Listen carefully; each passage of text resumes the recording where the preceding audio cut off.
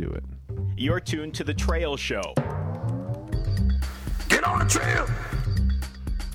Long-time listener, first-time caller. Arriba, arriba, arriba, tota!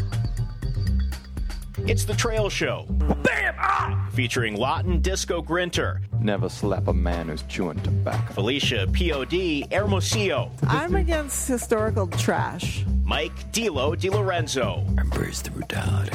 Junaid Special 41 Daoud, And I can't help but think that, Trail Show Bob.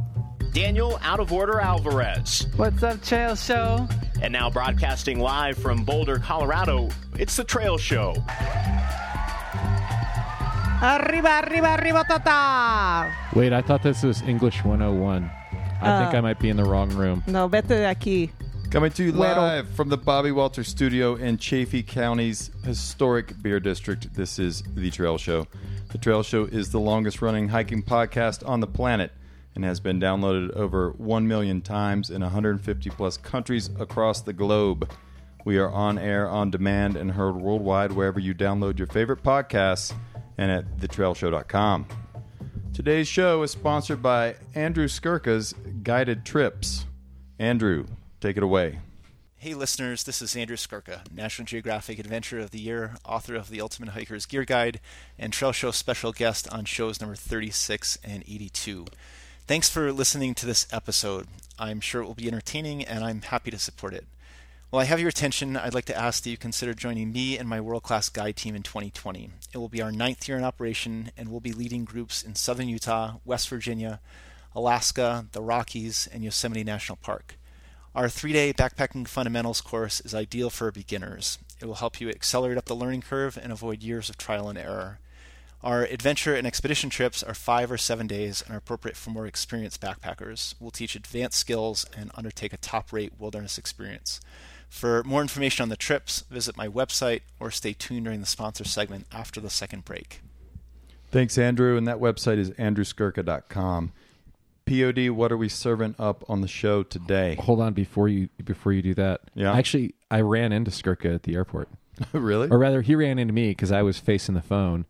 Wait a minute. What is that? What do you mean you were facing the phone? Like I had my phone. Oh, okay. Out and I was You were looking literally- at that. Yeah. Okay. Facing the phone. Yeah. Yeah. Anyway, yeah. I was just in TSA like before the checkpoint, and I hear my name, and I'm like, oh, what? I look up. It's Skirka. That's Oh, awesome. hey, that's cool. Yeah, it's pretty funny. Where was he going? I don't know.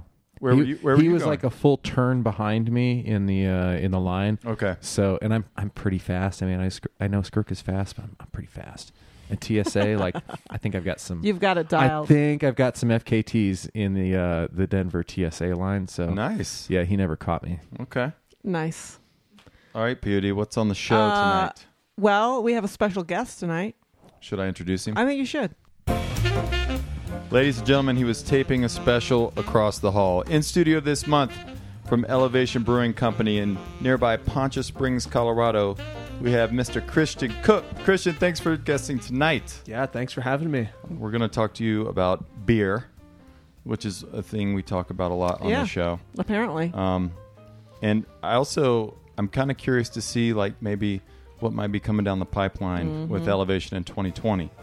So Yeah, we got a lot of new things coming down the line. Okay. In 2020, we have a lot of new stuff out currently right now that we're really excited about too. okay. One of the beers that we're excited that just launched in the tap room and is going to see some distribution across Colorado starting next week is our bourbon barrel aged stout called Oil Man. Oh, man. Okay. Is that something you all have had on draft at the tap room? We have, yeah, we've been brewing that beer pretty much since the first year we opened. Okay. So this is about our I think I've had it.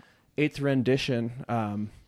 And we also did a coconut version as well. It's also the first year that these are going to be available in 4-pack cans instead of glass 750 ml bottles. So it's really exciting. Kind of a Excellent. smaller, more accessible serving. All right, hang tight for just a minute because I want to talk beer. I want to get into the weeds of all of what Elevation's doing. But POD, What else? What all are we doing tonight? Let's see. We're going to do some trail news. Special is going to try to do trail news. I thought he wasn't going to do it. Well, I mean, I won't have D'Lo here to fall asleep during my segment and or otherwise derail it. Right, it's true. I'm going to do my best to derail. You'll probably do okay. Yeah. We're going to talk to Snorkel tonight. She's got a new book out. It's pretty exciting. Yes. We are going to talk to our frenemy, Buck 30, about the Oregon Coast Trail. Our frenemy. Frenemy. Okay. Let's see what else. We got some trips. I presume some of you went somewhere. Let's see. We've got a cool trail tip. We're going to talk about that. We've got some hotline calls. We've got some letters, some love letters. We got a couple Ask a Hiker questions. Yeah. And we've got our donors. And we've got beer.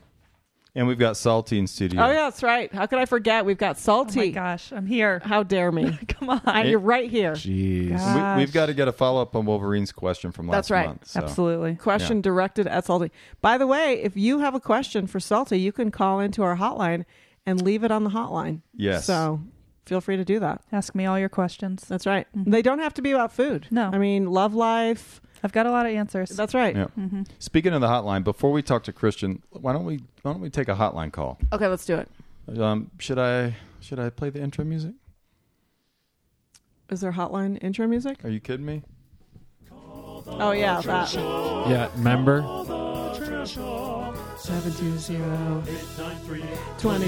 720-2269.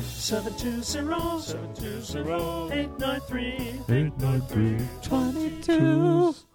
Oh. Well, I guess right off at the 69. Start I guess that's all we get for our intro Oh song. man, what did we not pay the royalties on that or something? What's going on? We missed the power bill. Shoot. All right, let's go to the hotline.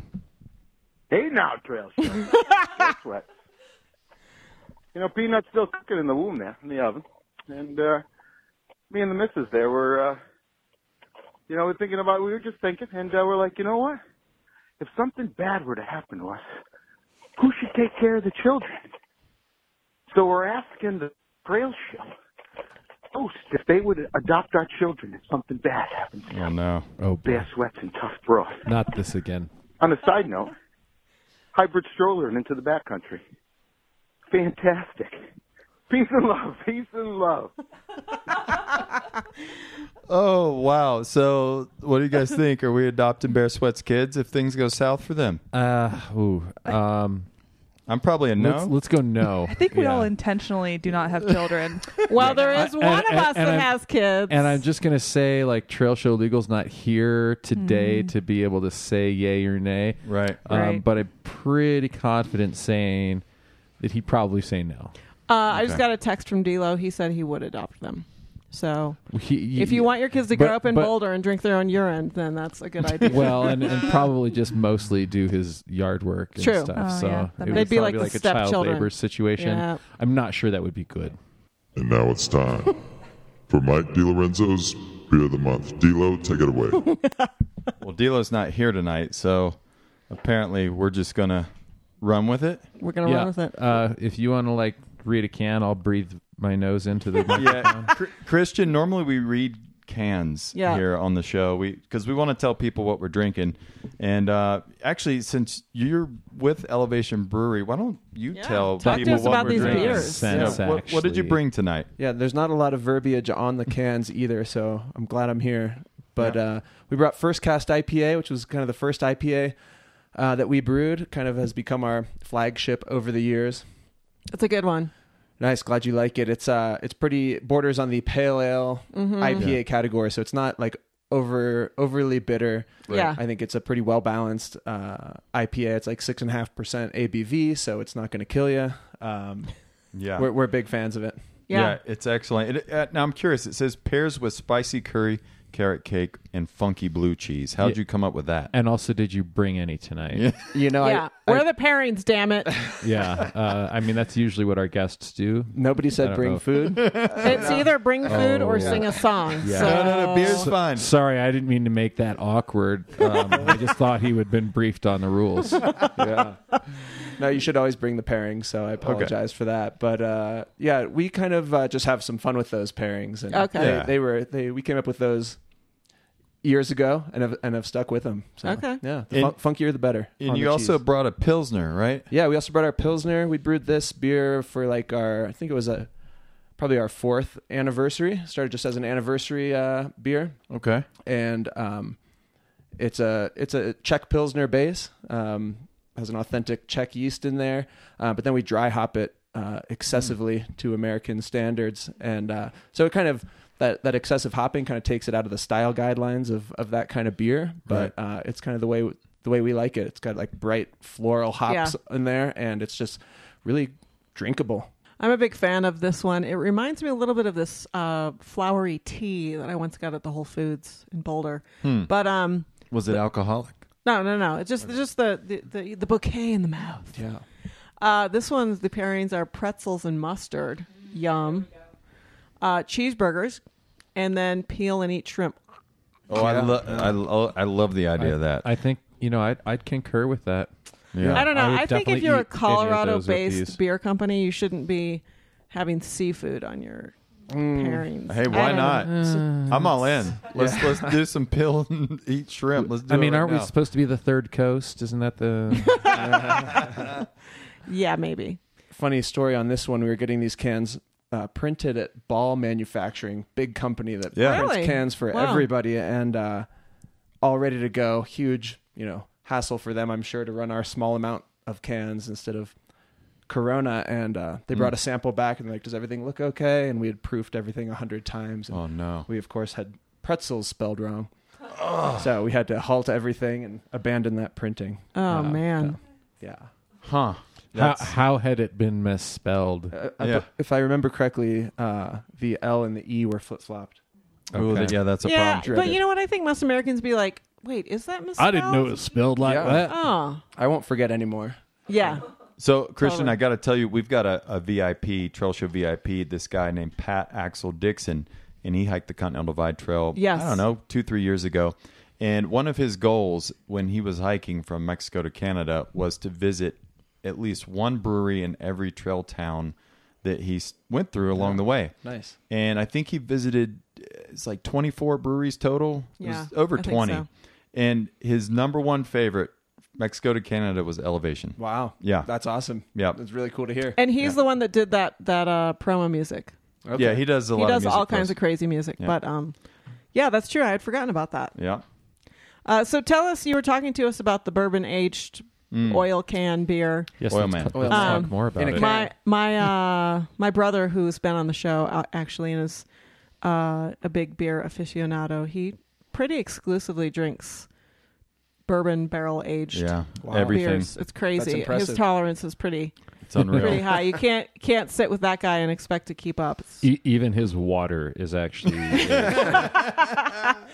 That's right. He actually ages his urine in bourbon Oh, barrels. why? And then You had sells it in Boulder. You had to go there, POD. Hey, he makes good money doing it. Don't, Yeah, don't exactly. knock it. Okay. No, so tell us what other things have you got planned for 2020? For 2020, we're releasing 12 new beers in 2020. What? So Wow. it's One per month? 12. One per month. No They're kidding. kinda one-time drops to our wholesaler. We'll have them in the tap room as well, of course. But over the past bunch of years, we were largely focused on growth, and this year Yeah. we're kind of getting back to why we got into brewing beer in the first place, which was to make a lot of cool, fun, exciting things. So really excited to start experimenting. It wasn't to recreate the scene from Strange Brew where they get into the vats and we do that No? as well. Okay.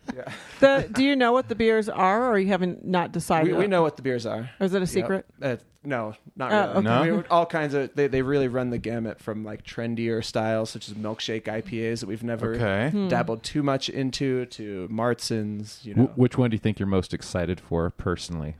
I'm personally the most excited for the milkshake IPA because it's Okay. not like anything Huh. we've ever done. It was a style that we fought for a long time. The whole hazy IPA thing we were never into, never brewed one. Okay.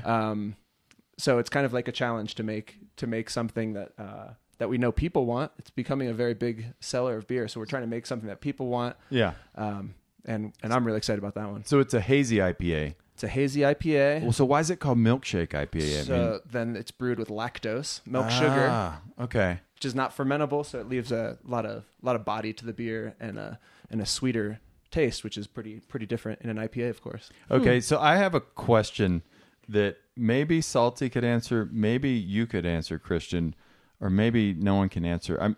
So if you're lactose intolerant, can you drink a beer with lactose in it? Are there consequences? I do, in fact, have an answer to that. Great. And the answer is no, you cannot drink it. Or Okay. you should not drink it. Okay. You can do whatever you want. Sure, in your sure. personal life. But Okay. No, that would be a problem for somebody that's lactose intolerant. We are legitimately adding straight lactose to the beer. Okay. Yeah. Salty, Now we know. Do you have anything to add? I concur. Can you talk about what's coming out in January? That would be the milkshake. Oh, Ah, that's the okay. first one. My milkshake brings all the boys to the yard. I know. I need to. That was the. I don't know that song, but that was one of the brewers What? wrote that on the brew sheet as the name Yes. of that beer. My milkshake brings all the boys to the tap. Yeah. Yep. To the yard. To the yard. Yeah. To the tap room. But then the next one, going back way traditional. In February, we're going to do a traditional English mild. So there's really? no boundaries to what these beers. No boundaries. How did y'all decide which ones to do? Yeah. Did you all like put together some lists and then vote on them, or did some people get to go like, no, this is the one we're definitely doing this one and Yeah. definitely in March? Yes to all of that. We had a list. There's not really a formal vote, but we're like a community of beer nerds out there. So it's just kind of what styles people are excited about.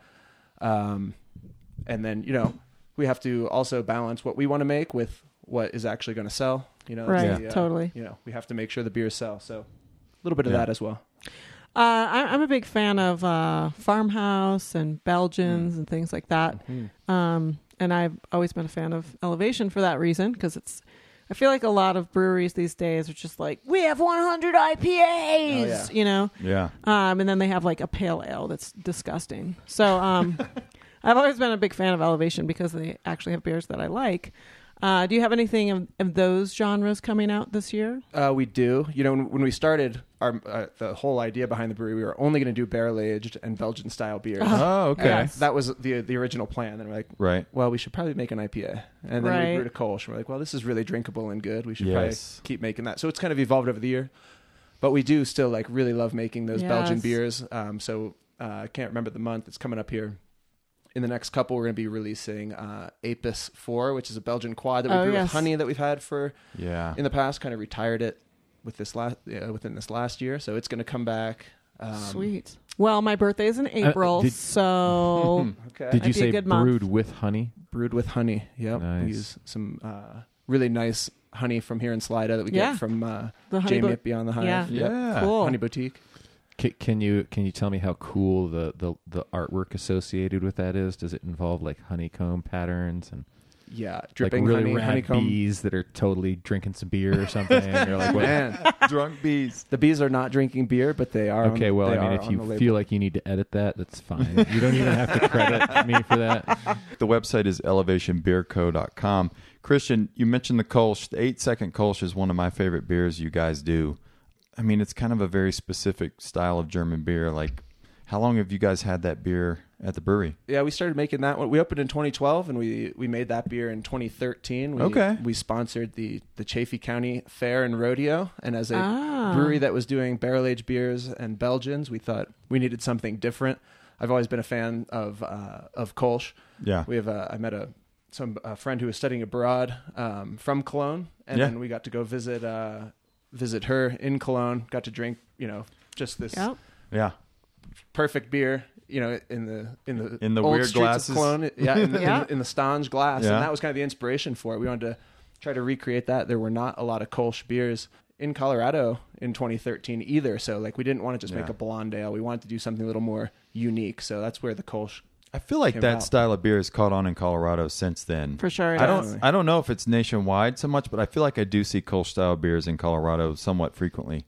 I've certainly seen them more. I don't think that I really ever drank them before 2013. But, Yeah. Disco and I also have some very good friends that live in Germany, near Cologne, actually. Mm-hmm. And we, too, have, in the summertime, been there and had Kolsch in the street. It's pretty cool. It's And, awesome. and he told us, like, he's like, look, just so you know, if you don't put the coaster on top of your glass, they'll keep coming over and filling it up. Yeah. And so I forgot. I think they filled mine up once, and I was like, well, I was not really planning to have another one, Yeah. but I guess I am. So We didn't stay that long though because No. our friend's wife was pregnant at the time. So and she she could only eventually have, like, was 4. like, exactly. Yeah. And she eventually was like, we're leaving now. We're like, Yeah. oh, okay. time to go. Yep. Bottoms up. Which is fine. Yeah.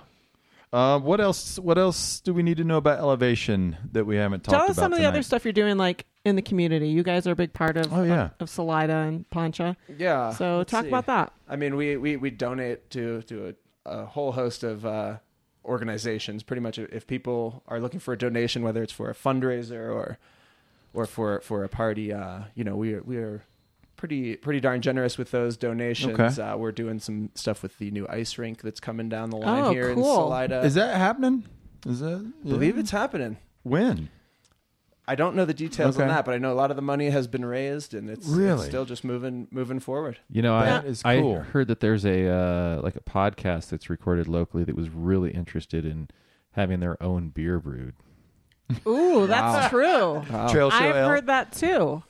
Yeah. That's been discussed a few different times. Yeah. We yeah. put Christian on the spot. Yeah, We're like, yeah. we're not letting A you leave until collaboration. you say yes, A man. collaboration, and by collaboration, we mean you're going to do all the work, Yeah. and then Yeah. just put our put your label on logo it. We're just basically going to supply a label and Hey, tell that's- you what kind to make. Yeah. Yeah.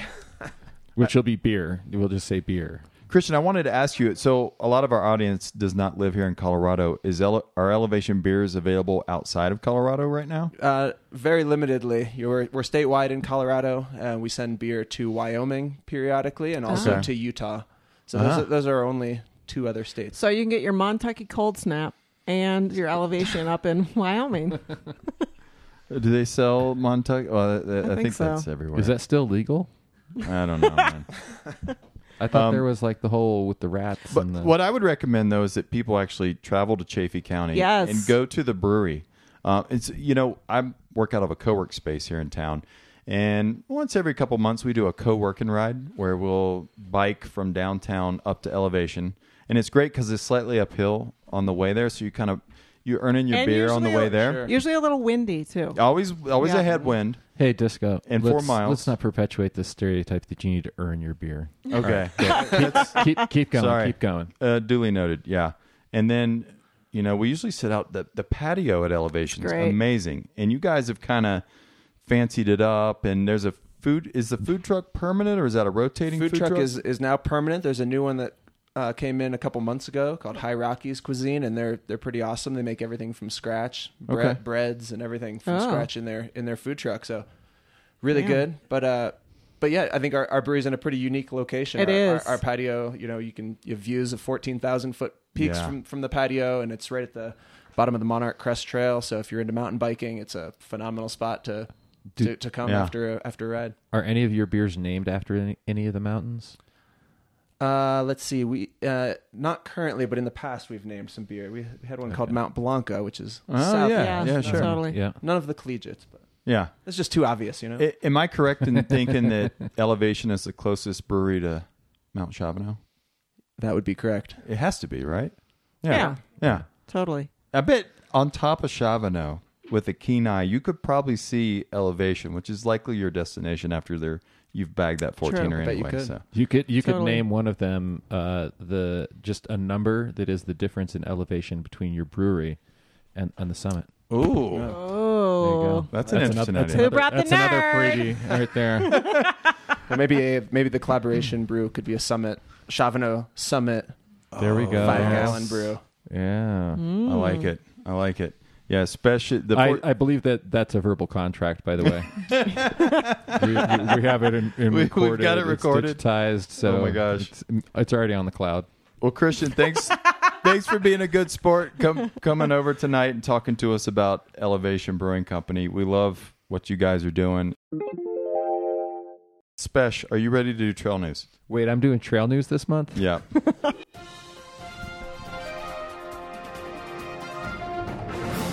Ladies and gentlemen, tonight we have trail news with Special 41. Here it is.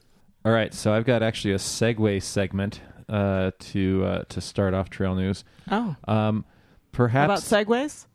Yeah, it's actually about this guy that got let's see, it's in Ohio, and they were arrested for they had a blood alcohol content 3 times the cutoff limit, and they were arrested on a Segway on the interstate. So, Oh my God! actually, that's not true at all. I totally just made that up. Okay. I was like, this sounds about right. The story is actually is everybody familiar with like the OK Boomer thing? Yeah. Yes. All right, so I don't necessarily know what it means, but it's sure. supposed to be like this thing that I guess you say to It's baby to- boomers old to be people? like dismissive of them. Yeah. Okay. In the way that they are like dismissive of millennials or Okay, something like understood. that. So it's like It's a tit for tat. something like that. But then it's a meme that became like people have like sweatshirts and stuff now.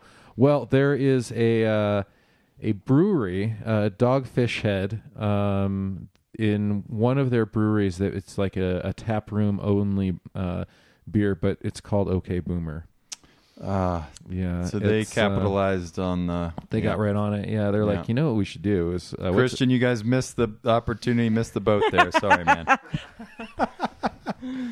you guys should just like figure out some way to do a Rick roll. Rick Roll? A Rick roll. Yeah, it's like the original meme. Yeah. Yeah, it used to be like you'll see it. It'll pop up every so often. Like you put up some link or whatever, and people click on it, and it's supposed to take them to some thing that they want. Instead, it takes them to this this like music video that's like Rick something or another. Rick Ross? No, it's like a different Rick. I don't know. This is a really exciting story. Yeah, and it's really not going to go anywhere. How about like a Patriots cheated IPA or, you know? Oh, God. And it'd have Here a we go. picture of the Patriots film crew, like filming sidelines. I don't know.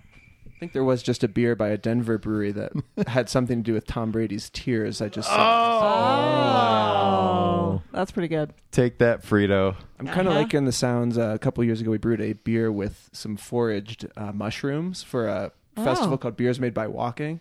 Oh, we have one of their glasses. Oh, yeah? Yeah. It's one of the best beer festivals, I think, because the Really? beers are all so unique. Yeah. But OK Boomer was by far a missed opportunity Yeah. with that beer. I mean, Absolutely. yeah. Anyway, onward to. Do you have some actual trail news? No, none at all. It's actually all. Is it all beer news this month? Well, I've got like a puppy story. Okay. That sounds good. So let's see. Colorado celebrates International Mountain Day. Oh. Actually, I guess everybody did because it was international. But I found out about it from a Colorado publication. So. When is that? Or when was it? So on Wednesday, this last Wednesday. Oh. So we're recording on what is it? Saturday. What day Yeah. is it? What day is it, man? Saturday. So yeah, on Wednesday, it was International Mountain Day. So I guess you were supposed to like mountain or something. Look at a mountain, hike a mountain. I looked at So mountains. I did, I'm yeah. pretty into mountains. So happy International Mountain Day. I hope that you found yourself on, near, or in view of a mountain, or maybe just thinking about that special mountain, Or maybe you just know? looking at other people's mountains on Instagram. Looking at other people's totally. I mean, you know, On the gram. little little Gram vicarious life out there. Yeah. Oh, this is a bad one. We'll talk about this for just a minute. Some feral hogs in Texas attacked and killed a woman. What? Yeah, so let's see. I forget who sent this to me. This is Chambers County, Texas. This woman, Christine, she was 59 years old and like a caregiver to an elderly couple. And she didn't show up, and then they ended up finding her like in her front yard, and she had been attacked by like these like multiple wild hogs. Good grief, man. Yeah, That's pretty crazy. insane.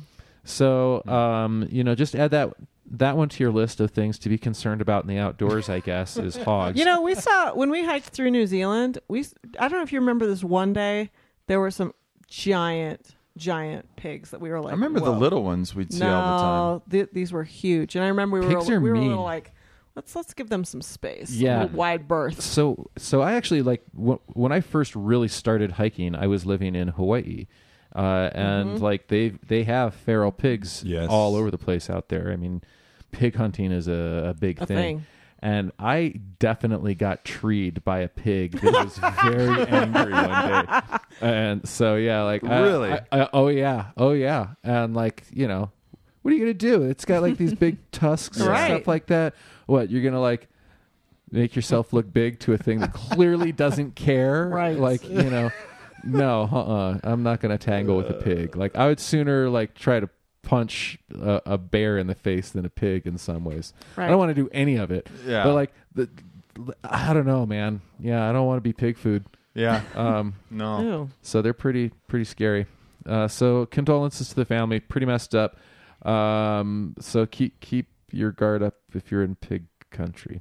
Next up, let's see. A federal judge ruled that the Cascade-Siskiyou expansion was illegal.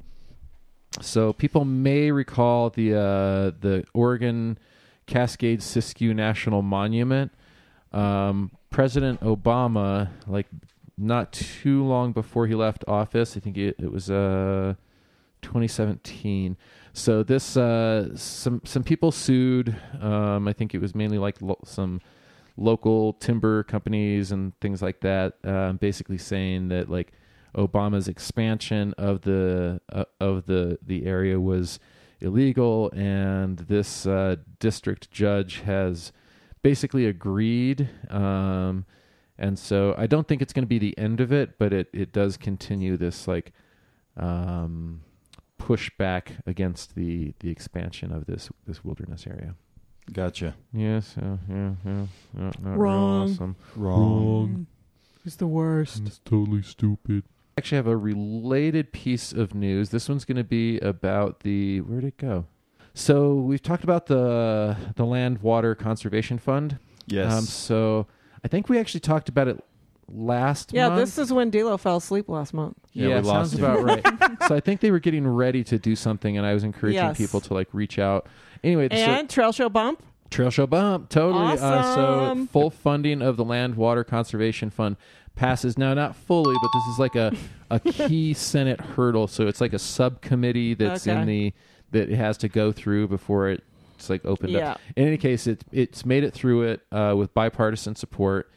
Definitely pretty good news. This is a huge source of funding for a lot of like public lands and stuff. So, and as a reminder for the listeners, like this is one that is largely funded by like offshore oil drilling profits or taxes or whatever fees, as well as a couple of other things. But a lot of it comes from that, and it funds things all over the states that have to do with like maintaining and developing, our public lands for us.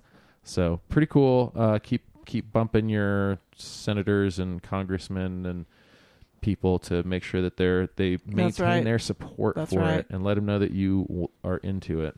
What else you got? I have a few things, but I think I'm just going to do one more, and then we'll go ahead and move on. Okay. Let's see. Not this one. Not that one. Oh no, I'm going to do two more. So Tuesday before Thanksgiving, we had a pretty big snowstorm in Boulder. So this is more like Junaid news than trail news. Okay. I suppose. Okay. 20 inches, right? It was the third. Yeah, it was. I measured 20 inches at my place in South Boulder. It was officially measured at 20.7 inches, which makes it the third largest single day snow accumulation in Boulder ever. So that's a pretty huge bit of snow. The other two are October 25th, 1997 and November 20th, 1979. We also broke like a 2-day accumulation total record of some kind, and Fort Collins also had like a 2-day. It was their second highest 2-day accumulation total ever. So pretty big storm. I literally still have a huge sheet of ice in my front yard or in my cul-de-sac from the storm. So pretty cool. I thought that was a fun little factoid. So, Spesh, that storm was supposed to miss Salida, and actually the night before, the forecast said 2 to 4 inches, and I was laughing because I knew the Front Range was going to get hammered. And we woke up and there was 14 inches of snow here at the house. Man, so I went in Monday to work. I'm about 45 minutes away from my office. I went in Monday, had like the staff meeting, did some stuff. I had not actually been paying attention to the weather report or anything, so I didn't even know that a storm was coming. And someone in my office is like, "Oh yeah, big storm, blah blah blah." I'm like, "What?" I look it up real quick. A little bit later, I text my housemate. I'm like, "So what's it looking like there?" They're like, "It's definitely getting ready to snow." I drove home. I got like the first flakes as I was getting to Boulder. And then probably an hour after that, solid layer of snow on the ground. I woke up in the morning and looked out my window at like the accumulation on the patio roof, and I'm like, oh man, I definitely did some like poofs into the snow that day, like just full on forward falls. And well, I mean, like not so much snow angels as like the fall into the snow. You know, like a snow deceased person, like trust fall. You trust fall into the snow. Okay, yeah. Cool. All right, last story, but not least. So I actually haven't even had a chance to like fully read this one. Disco, did you send this to me about this restaurant pop-up thing on the PCT? Oh, yeah. Yes. So this is so cool. So Morgan's Diner is apparently started by a group of friends who had a friend who was like hiking the PCT. And correct me, because I think have you read the whole article? I've read a little bit. Skim and scan. Okay, so yeah, I only had a chance to sort of skim it today. But basically, it sounds like they had a friend, and this is from an Outside magazine, Outside online article. But they had like a friend who was hiking, and they decided to like basically do some trail magic, and it's turned into this deal where they go out and like provide like amazing food, and I think they had something about like they do massages and whatnot, and they charge miles, right? So they however long people stay with them, like eating and relaxing and like getting massages, they have to, like, when they pay their bill to leave, they quote unquote pay with the miles that they would have hiked had they kept going that day, right? And some people get waylaid there for a while, it sounds like. Yeah, and so like the sort of like the joke or like the idea is that they're trying to accumulate enough miles from all of the hikers that come through in order to complete their own hike without ever having to hike it, right? Right. But it sounds really cool. Like they set up and you know, do like egg chorizo burritos and caprese sandwiches and Baja style fish and shrimp tacos and like on trail. They've got like you know, like they really go all out, it sounds like, and make just amazing food. Apparently they've been doing it since 2014. Wow. And the diner's like head chef it's called Morgan's Diner. The head chef is Nick Lee. But yeah, his friend Gabe Lewis was using a spot, and like, you know, they decided, oh, we're totally gonna like go do this little pop up for him or whatever. And from that, so they knew where he was, basically. Yeah, they were sort of following along as people do these days, and then kind of just got into it and have been doing it as like a group ever since. So I thought it was a pretty cool story about trail magic. I wonder how they're funding that. Yeah. Seems like a lot of money. Expensive food too. Yeah. I mean, it doesn't sound like they do it for too awful long. Yeah. It sounds like maybe like a day from or a couple days. From what I read, it's like they set up for maybe a couple of long weekends or something. Right. But again, I only really skimmed it, so I could totally be wrong. Maybe maybe they're out there for like beats plucking your own chicken. Story for another day. Yeah, story for another day. What are you talking about? Plucking your own chicken's fun. Oh, okay. You know how delicious a hand-plucked chicken is? But do you know how delicious fish tacos are that someone just gives you a plate full of and says, enjoy? Yeah, I know that. I know that. It's better than plucked chicken, man. If they were shrimp tacos, they would pair well with this Pilsner. That's right. It says so on the can. It does. Right here on the can. All right, Spesh, anything else? I think that's all we really need to cover. I've got a couple of other things, but they're we're good. Okay. All right, very good. Oh wait, breaking news. Yeah? No, I'm just kidding. Okay, very good.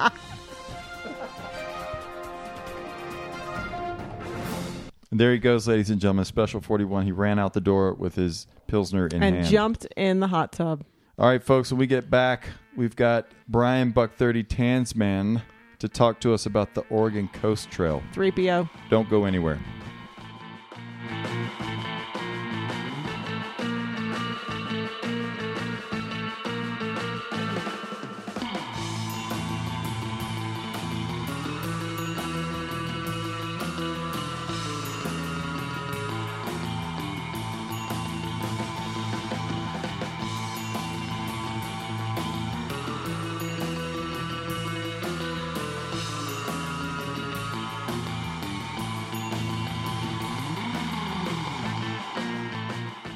Hey guys, this is Moonkid, and I never listen to the trail show. It's just that it's not good enough for me. Says the kid. Says the kid who got off trail. Oh wow! POD, how dare you? Blow. Man, that's tough. That was a promo from the past. And after he paid us to play that too. Yeah. So we're going to do our media review before we do our Trail of the Month. D-Lo would lose his mind right now. Yep. If he were paying attention. We have a special guest. You know her as the Trail Show 7th chair? Maybe 8th chair at this point? I think we should call her the drop-in co-host. Yeah? Or something No, like that. no. We're talking about Not Snorkel. Me. Oh, we're not Snorkel. Come on, Spesh. Wait, where are we at? We're going to do media review. Oh, okay. I told you we're going out of order, man. And out of order's not here. That's not... all right, I'm confused because that's in order on the sheet that I'm looking at. Oh, then maybe we're just where we should be. Okay. I don't know. I have a different in sheet any than you case, guys. we always called her the 5th chair. But we have 5 co-hosts, so she can't be the 5th chair. Can we call her like 5A or something? Well, no, it'd be 5B, right? But she was like the 5th chair before we actually had a real 5th chair, That's right? a good point. I don't know. I don't know what the rules are. 4Z? She's chair 4Z. We could just call her Snorkel. That's an idea. I meing, it's We could do that. radical Snorks. enough to just Snorks. it just might work. There's something called a snort cut. A snort cut is when you go off trail just for the sole purpose of not losing elevation. What? And then end up doing twice the work. What? Oh, I've done that. Trail Show Hotline, go. Hey there, Trail Show. What's up, Snorkel? Hello. How you doing, Disco? I'm doing well. I'm here with POD, Salty, and Special 41. We were just talking about snort cuts. Oh, yeah, the infamous snort cut. What's a snort cut? Yeah. Bring us up to speed. Well, one of the tenets I would say of how to do off-trail travel would be to try to minimize unnecessary elevation loss. Sometimes a snort cut can a snort cut will always try to do that, but sometimes the laziest way is not the best way. That's right. Yeah. Interesting. Because if it works, it's called a shortcut. If it doesn't work, it's called a snort cut. So it can actually be longer. Well, not necessarily longer, but like you might run into like a terrible snag where you're like free climbing some sketchy stuff, and then like you end up having to descend like 500 additional feet to get around the thing, and then go back up. You follow a series of cairns, and they wind up at a skeleton. Right. Right. Good gracious. Anyway. All right, so Snorks, we've got you on the line because once again you're innovating. You've got a new book out with Justin Lichter called Hiking Waterfalls, Southern California. That is true. And it's hot off the presses? I mean, this book just came out, right? It just came out. I just posted my first photo with having it hot live in my hand. Ooh, that sounds good. Just melt in the snow. It's just in time for Christmas. And I can't imagine what the book is about with a title like Hiking Waterfalls. So why don't you tell us what the book's about? So this book is actually about day hiking, which is a completely new, uncharted territory how's for that spelled? Many of your listeners. But Sorry, Snorks, we got a little chuckle here out of that. So day hiking, do you day hike? We didn't know you partook in that sort of activity. Oh, don't judge me. Don't judge me. Okay. Sometimes we have to get our hiking fixes any way we can get it. True that. No, I like it. It's like waterfall bagging. I like it. It's like lake bagging, waterfall bagging, New meadow hashtag. bagging. So, yes. what do you think were some of your favorites it that you totally went to? felt like that. So, what were some of your faves?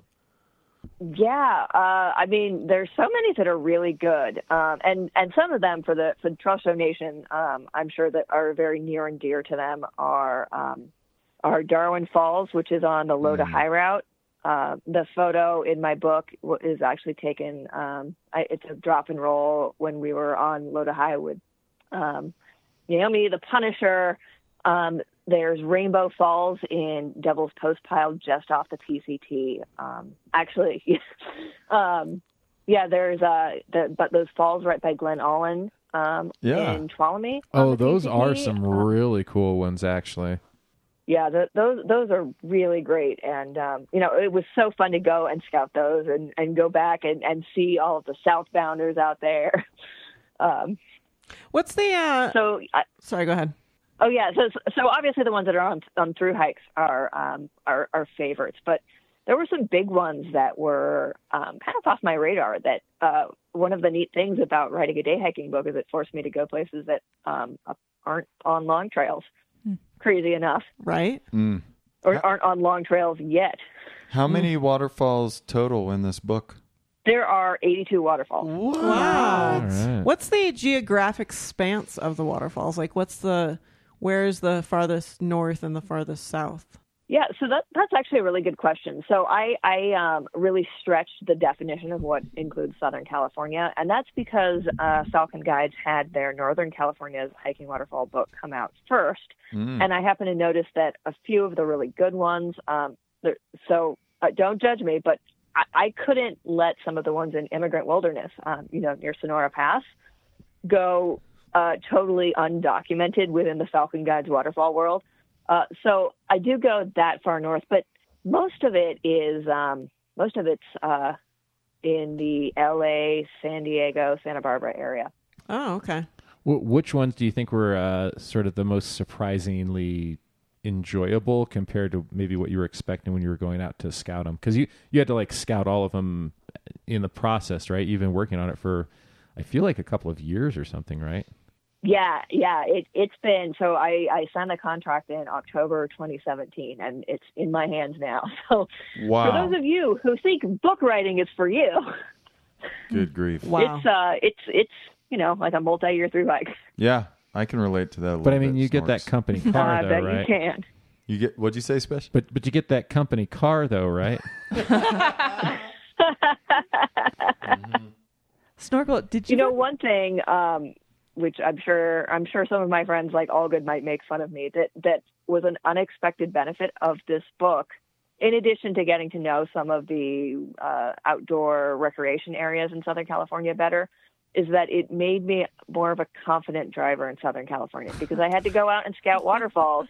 So it actually helped my driving skills as well. Snorkel, this podcast isn't about driving or skiing. This is about hiking. Let's stay focused. Let's keep our eye on the prize. Salty, you got a question? Yeah, I was just going to ask Snorkel if you ran into any issues with wildfires when you were scouting out waterfalls. Oh, yes. Yeah. Yes. Yes. Man. Yes.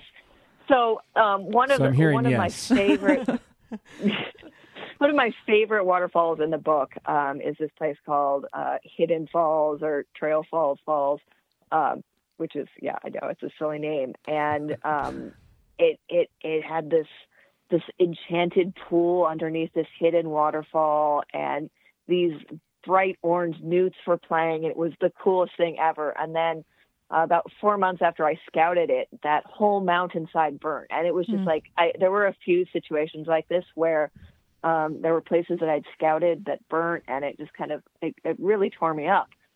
So they're included there, and a lot of the hikes have reopened. And in the case of some hikes, I still needed to scout them, and then they were on fire. And then I kept saying, crossing my fingers, being, please reopen, please reopen, please reopen. you know, that's just kind of the reality of the ecosystem in Southern California. That's the reality of California, and that's the reality of our world, our climate change impacted world. Did you revisit any of the ones that burned and like check them out afterwards and like actually get to see the change? Yeah, I went back to Escondido Falls. That was an area that was closed for a while after the Woolsey fire, which was in 2018, and I was actually really like it wasn't as impacted as I thought it would be. And there's a few other waterfalls that were. Actually, there were a few waterfalls that were impacted by the Thomas fire, that huge fire in the Santa Barbara area that for a brief period was the largest fire in California history until it was passed by the Northern California fires.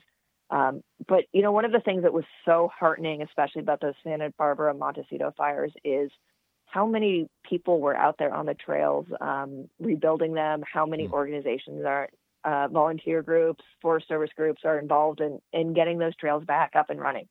It really, really made me appreciate all the work that goes into it, and both the power of nature, but also how people loving trails is what makes them exist. I'm kind of curious. So you went to 80 plus waterfalls for this book. Did you find most of them to be fairly crowded, or did you have some of them to yourself? How did that pan out? Yeah, you know, some of them, like Eden Canyon Falls, is one of the most popular hikes, period, in Southern California. And I think I went there on a Saturday, and there were tons of people there. So it was a matter of like, all right, I got to get my photo and make sure I don't get anyone in it. Yeah. And that was definitely tricky. But in some ways, it's really it was really heartening to see so many people just want to go hike. And you know, people who are there, like people you wouldn't think of as like they're not like the Boulder running crew. They're just normal people who want to spend some time in nature and see a waterfall. And that's one of the things that I love the most about this book, is I know that there's a lot of people who are really drawn to nature because they want to see waterfalls. Did you see any egregious human behavior at any of these waterfalls while you were there?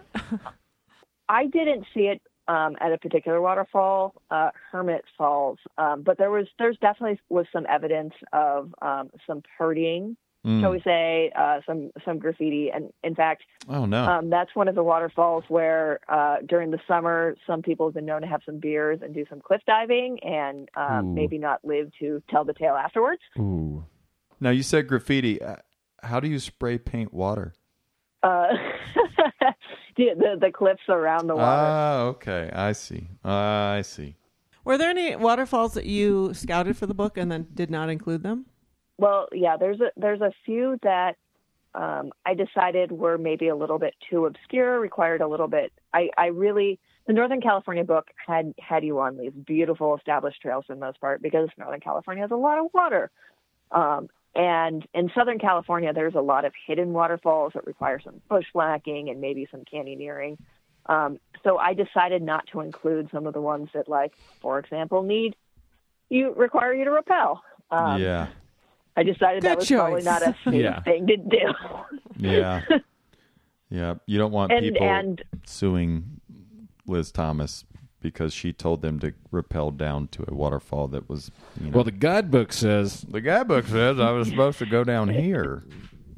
I do believe the guidebook on the inner cover says, do all of these at your risk. This is not to be trusted, or they've got their legal language covered. But really, I tried to keep it to ones that I felt were safe, while also balancing a good collection of, you know, like a good guidebook, I think. And this goes into kind of guidebook philosophy, but a good guidebook is able to provide information that's off the beaten path that you might not be able to find other places, while also not totally divulging the secret spots. Right. I think that's a good philosophy. So you want to go ahead and divulge those secret spots here and now? I mean, we won't tell many people. Right, just amongst friends. Were there actually any that you excluded because you considered them to just be like too sensitive, and you thought like, well, you know, if we start sending people here, they're going to get destroyed pretty quickly? Yeah, I'm trying to think back on that list of one. I think there might have been at least one where it was like that. I actually can't remember what it was, but in putting together that list, that was something that I really wanted to be mindful of. Where can folks purchase this book right now? Let's say they have someone on their Christmas list and they want to get this book to put in someone's stocking. Where can they go? That's a big stocking. Yeah, so I believe that it is being carried by Southern California REIs, which makes sense because it is a guidebook to hiking in Southern California. Yeah. And that our big independent gear store, unfortunately, we just ended its 50 years plus reign. A16 went out, huh? So did they? Yeah. Is that folded? Oh no. Yeah, they were really involved in Kickoff, I seem to recall. Yeah. Yep. Yeah, they used to actually have a booth out there. Is that right, Stash? Yeah, that's true. They had a booth out there that they had for, gosh, I think at least like 3-4 years, probably longer than that actually. And I mean, it was definitely like one of those spots where if you flew into San Diego, like, and you had last minute stuff to get, fuel, whatever, like it was either REI or A16. Can people order it online anywhere? Yes, they can order it online. I do know that it is available from the major booksellers on the internet. Okay. Additionally, if you would like a signed copy, you could reach out to me. And it's possible I might be able to make that happen. Although if you want it before a certain holiday, that might be a little more dicey. Unless that holiday is maybe something coming Valentine's up next Day. year. That's what I say, Valentine's Day. Because you know what's romantic. Get your sweetheart a book. President's Day. But little waterfall hike sounds pretty President's romantic Day. to me. Martin Luther King? No, we that's crazy. New Year's. I would say, it is kind of funny that a guidebook's coming out at this time. Other than like it's holiday season for gifting, but this is actually peak season and going into January, February, March for hiking in Southern California. Really? Seeing waterfalls, especially because this is when stuff is running. And before it gets hot, too. I was just up near Wrightwood on Thursday, and there was definitely snow. But yeah. for a lot of the waterfalls, like this is the hiking season. I did not so know. yeah, if Makes you want to sense. escape whatever snowy place you live in and do some hiking, I'm always trying to get my friends in Chicago to come hike waterfalls with me in Southern California in like February. Very cool. Well, the book is called Hiking Waterfalls, Southern California. The author is Trail Show 8th Chair Liz Snorkel Thomas. Contact her. I used to be the fan. I know. The problem, Snorkel, is that the Trail Show keeps getting more people. So, yeah, we have like an actual So you keep fifth getting chair. bumped further down the... yeah. Maybe if you move back to Colorado, things might change. Yeah. I mean... Yeah, we haven't seen your face in person for years. Well, I mean, I Oh, did. no, you just saw it, Snorkel, right? Yeah. I saw you at Outdoor Retailer in summer. That doesn't And I'm count. sure I'll see you in winter as well. Listen, in trail time, that's years. Yeah, that's years. Come on. Yep. Yeah. I don't thousands of miles I don't even ago. know you. Who are you? Well, Snorks, thanks for coming on the show tonight. We hope your book becomes a New York Times bestseller and that everyone starts referring to you as a waterfall expert. Yes. You should definitely do that. Disco. You're welcome. Have a good night. All right. Thanks for Cheers. having me on the show. Yeah. You bet. Talk to you Bye-bye. later, Snorks. Bye, Snorks. Bye. Bye. Bye. Bye, Snorkel. Bye, Snorkel. There she goes, ladies and gentlemen. I tell you what, every month I turn around, she's doing something. I know. I know. She's She's Awesome. a driven woman. she's all over it. And apparently she's better at driving now, too. Boom, boom, boom. I need Should we do a- trips? I think I have a sound of. Yeah, we should do trips. Who's been somewhere? I would like to start because I always start because I'm a hog. Go. Because I only care about myself. So my toes are healed. Yes. All right. I went and got an X-ray. They're healed, so I'm able to resume outdoor activity. And I'll just say, Thanksgiving I went for my first run. I went 2 miles and I went up the road here by our house, and it's uphill. So it's uphill, but I felt like I was about to die.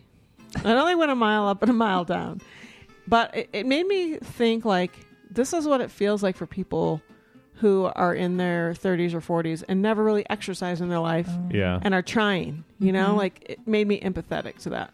because it felt terrible the whole time. Even the downhill felt terrible. But I did go on a short hike with Salty.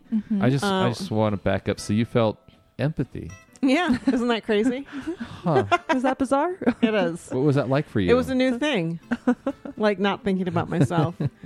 I went on a short hike with Salty and also with Fidget when she was in town. Nice. And on International Mountain Day, I went for a pre-dawn run.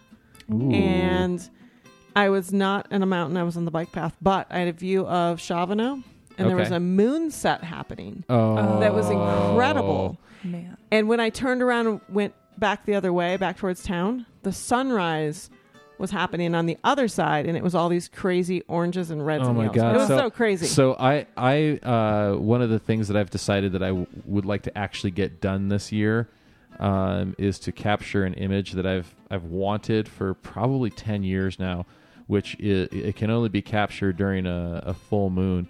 But during a full moon, like rise or set, the sunset or sunrise that corresponds with that is supposed to basically be happening at the same time. Yeah, it was. So I want to do like a panorama with like the sun and the moon in the same sky, like at their respective settings and rising. So I could not see the sun, but the sky was insane. That's way cool. Did you have like a little bit of a Forrest Gump moment?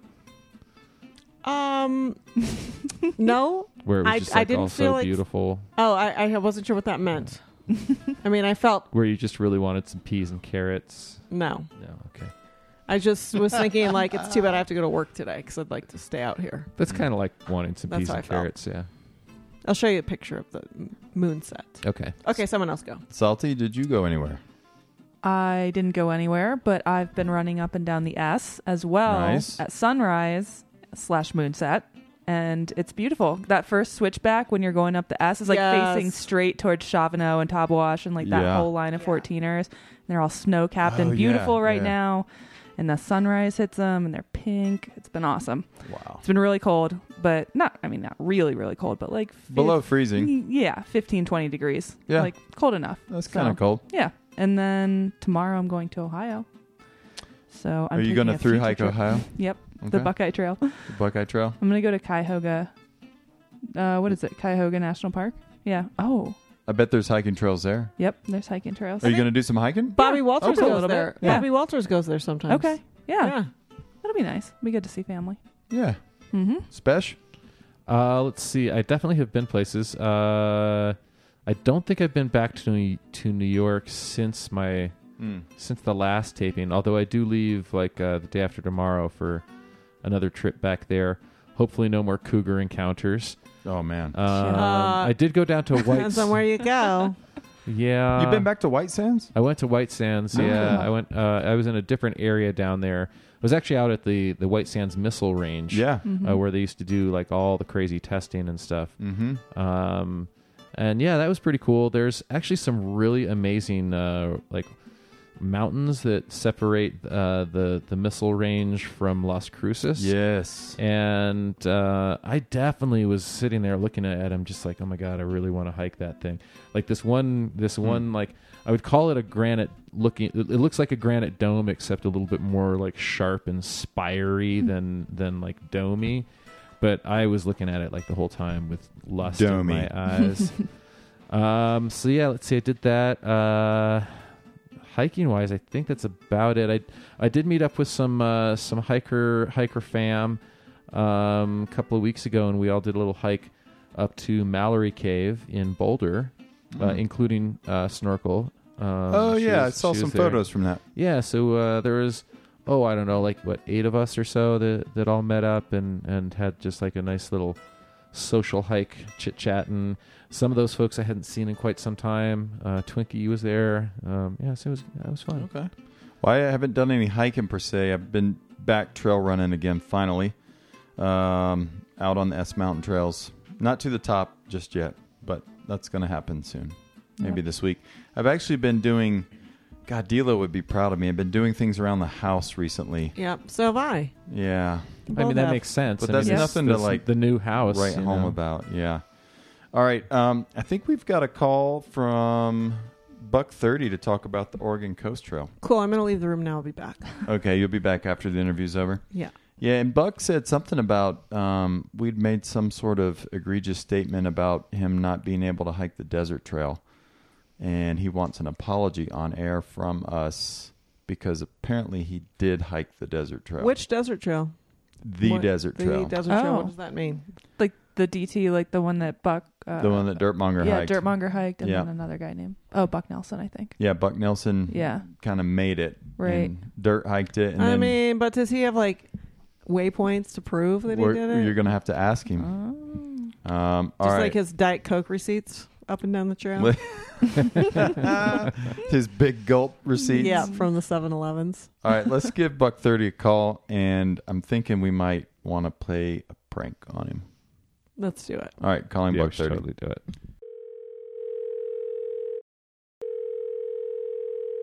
Hello. Sí, bueno. ¿Quién habla? Is this the Trail Show? Bueno, sí. A ver, ¿quién habla? How come I have to call you? Don't you usually call everybody else? No. Sí, pero tú eres diferente. No nos importas. Hey, we're not on the Greater Patagonia Trail. Stop this. Yeah, Buck 30. It is. It's Disco, POD, Salty, and Special 41. How are you doing this evening? Oh man, no D'Lo. Come on, Dude. No. D'Lo. Yeah, he's D'Lo, got some stuff. It's interesting. D'Lo had. I think this happened after the last show. So D'Lo had a kind of a horrific thing happen to him out in Utah. I don't know if I go horrific. No. It was probably horrific for It was him like at the time. unfortunate. Yeah. His car basically blew up. And Not literally. not literally. Yeah, like not like a mob hit. No, blew up. yeah. Like he had. It wasn't like a car fire on the massive road. engine failure. Exactly. Yeah. It's but as a result, he still doesn't have a car, and it's been like 3 weeks, and so Thankfully, he lives in Boulder, so he doesn't need a car. He's just fine without one. Just bike everywhere. That's right. Sorry, man. Sorry, no D-Lo tonight. Yeah, I was hoping for some very insightful questions from him. Well, I'm sure you're going to get them from us, but before we talk to you about the Oregon Coast Trail, we need to see what happened with the Desert Trail, because there were some things that were said on a previous trail show, correct? That's right. I believe I was, as usual, I was heavily insulted. Oh, yeah? What? Remind Trail Show Nation, what was said? There was just something, when Dirtmonger was on for the Desert Trail, and, I don't know, my name was thrown out somewhere, like the very end of the interview, and just totally off the cuff, Disco was like, Me? Oh, Buck 30 couldn't handle the Desert Trail. POD said So that. are you saying that you listen to the trail show? Oh, and the truth comes out. Interesting. He's like, I can't quit you. I listened to the trail show. I missed it for, God, I think I actually missed like the first 2 years, and then I was on the AT like 5 years ago, and I binge listened to I think I was like the first binge listener. Really? Oh. Huh. I was one of the I picked up like 24 episodes in a row on the AT like in 2000. That seems right in line with your personality. Yeah. So typical insults thrown out in random episodes. Buck 30, do you have your big gulp receipts from the trail towns up and down the Desert Trail to prove that you actually hiked it? Yeah, I do. I mean, I've got them in every town. We actually, we actually had a cache water for the southern 1,000 miles, and I buried a Diet Coke in every single hole. So was that to like keep the animals away because you knew that they wouldn't go for it? Actually, I buried. I've got buried a can of Diet Coke, a can of mini ravioli, and a can of fruit cocktail in 20 holes. Oh, that is gnarly. Buck 30. Is that even legal? Do you remember that I left you Diet Coke and I think a fruit cocktail cup when you were hiking the Grand Enchantment Trail? And you left me a note on a napkin that said you're never going to make it. That sounds right. Oh, and I left you a note on the highway near Rabbiter's Pass that said you're never going to make it. I know. They were just everywhere. Right as I drove off with your cheese and your chocolate bars. So Buck 30, I think I've told you this, but that can of Diet Coke that POD left you on the Grand Enchantment Trail. So when that was at, I forget what road crossing that was, like Highway 58 or something. I don't know. Anyway, I was on a pair of shoes that was completely destroyed, and a pair of socks that was completely destroyed, and they smelled horrible. I mean, just foul. And right before we left, POD stashed that can of Coke, and I was like, man, what do you think he would do if I put the can of Coke in my dirty sock and left it there where she told you it was going to be? Like, would you have gotten the can of Coke out of that sock and drank it? Well, I mean, given that on the Haydu Trail, I was forced to drink out of a spring trough that you had already washed your dirty socks in. Here we go. I'm sure I could have taken the dirty sock off of a can of Coke. Yeah. I mean, I don't even drink Coke. I would have totally taken that dirty sock off. Got out like a little moist hand towelette thing, cleaned it right off, and enjoyed. I wouldn't even nice gone that far. I would have been like, look, it's got its own koozie. Oh no! But you all have no idea shine. How bad these socks and shoes were. They were. I have an idea because I work with fourth grade boys. Yeah. And I smell that smell every day.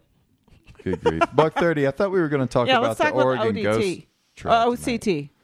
Wait, did you say the Oregon Ghost Trail? Yeah, it's a new trail. It's the OGT. Okay. You eat ghost peppers every day. Is that where you go and find One-Eyed Willie's pirate treasure?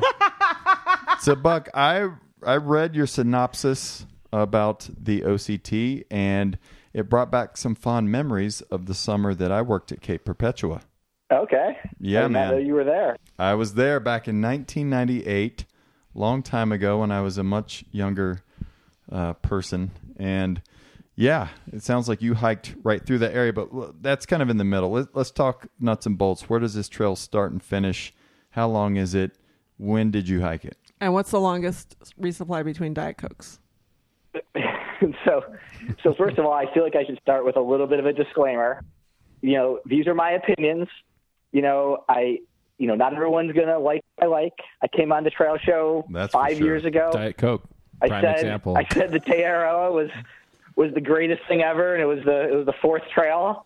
And then I've just been harassed for 5 years straight because of that. Yeah. Well, but that was not an opinion. That's a flat out lie. I mean, dude, we sold our house based on your recommendation. And we sold our house, put everything in storage, and then we went flew and walked to New Zealand. Roads for 4 months. Language. So then, to top that off, I come on the trail show 2 years ago. I try to give my honest opinions about a certain trail in South America, and I take flack for it, and I say I didn't really quite enjoy it as much. It just, we didn't do it right. It wasn't for us, and I'm still getting harassed by certain people, on Facebook for saying that. So, just the other day, the person involved with that trail just can't get over what I said. So wow, fortunately for the Oregon Coast Trail, there kind of isn't like a trail creator. There isn't a. It's actually like the Oregon State. God created that state trail. Government. So right. I feel like the state government won't come after me and then give me a hard time. So I'm probably safe, but just be warned. Not everybody likes what I like. Yeah, that's for sure. Well, that's true. All right, sounds good. We'll edit that out later. Now let's get down to it. Yeah. So where is the trail? The Oregon Coast Trail. I mean, I think it's awesome. So it's about 400 miles. It's the it's the coast, border to border of Oregon. So we started at the Washington-Oregon border, kind of at the mouth of the Columbia River, and you definitely go southbound. The prevailing winds go north to south. Okay. And so pretty much you definitely go southbound, kind of like the bicyclists do. And then it finishes at the Oregon-California border. But and when you say coast trail, can you elaborate on, like, are we talking like coastal zone? How often are you looking over and seeing the water? How far away from it are you, like, on average? Yeah, so this is why maybe I have a little bit of a disclaimer there. So, yeah, I mean, it's not just one 400-mile beach walk, but it's a lot of that. And so, I mean, it's a mixture of, walking on the beach. I'd say I think it's like probably 40% you're just walking on the beach. Okay. And these beaches, I mean, are we talking sandy beaches or rocky beaches? Nude beaches. How many Yeah, how many sea lion poops did you step in like on an average day? Yeah, so we had days where we had seals, just swimming along in the waves, like tracking us and like popping their heads out and like, looking at us. So you're right there. The beaches in the north and the central were actually really good to walk on. You've always got tide issues, which I probably should mention in a bit. But you're not they're like you're really not nice, supposed to flat. eat the Tide Pods, man. You're not supposed to eat the Tide Pods or the starfish. But then the beaches do transition into like, I don't know, more, down south you start getting this weird, I think it's like the Klamath Mountains or something, and you get this weird, more like kind of gravelly sand, and then the beaches kind of get steeper, and so the tides become even more important, because if you're maybe at like a medium tide, then the beach isn't quite so enjoyable to walk on.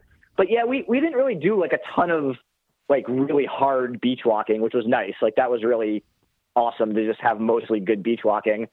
So that's like 40%. And then I don't know, there's probably another 35% or something that's trail. And so that's like, you hit headlands and, there's the Oregon State Park System is pretty awesome, actually, like really impressed. And there's lots of trails that go into state parks and over headlands, and they're actually almost exclusively really well maintained. Like that was really impressive. And then the final, I think I overstated the trail thing. I'm thinking it's like, here we go. Here we go. Yeah, I know. Good thing you put out that disclaimer. No, that's the number. Because then the real number that I want everyone to focus on is there is like 25% road walking. Oh, that's it. I'm off the trail. And so most of the people that hike the OCT, they just hitch the roads, and so that's really common. That's smart. We read like all these horrible things and about highway, because Highway 101 just parallels the coast there, and so we had just read like all these horrible things about the road walking, and we just didn't really find it to be true. Like I know you guys you'll go out there and you'll hate me for it, but we didn't think it was that. We walked all the roads, and we did not think it was that big of a deal. Weren't there a couple like tunnels on 101 that you have to run through and hope you don't get run over? Yeah, so there's like there was one. Yeah, that sounds pretty mellow. Bad section of road so it's the Hasita Tunnel by Florence. The what tunnel? Hasita. Hasita. Okay. With an H.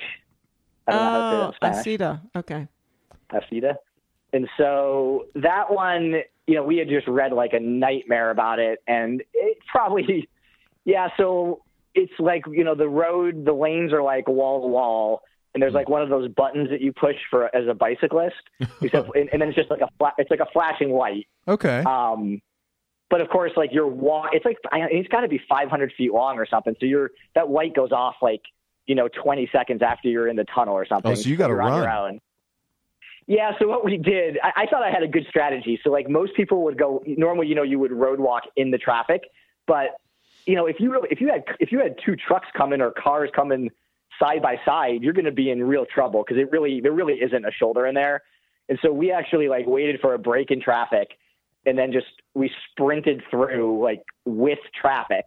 And then when we were halfway through, a car came from behind, and we just basically like just stopped them, and they just drove behind us at like 5 miles an hour while we continued to run. And so then they basically protected us from everybody else who was piling up behind. I hope that video's on YouTube. I would watch it on a loop. Yeah, just buck 30 running.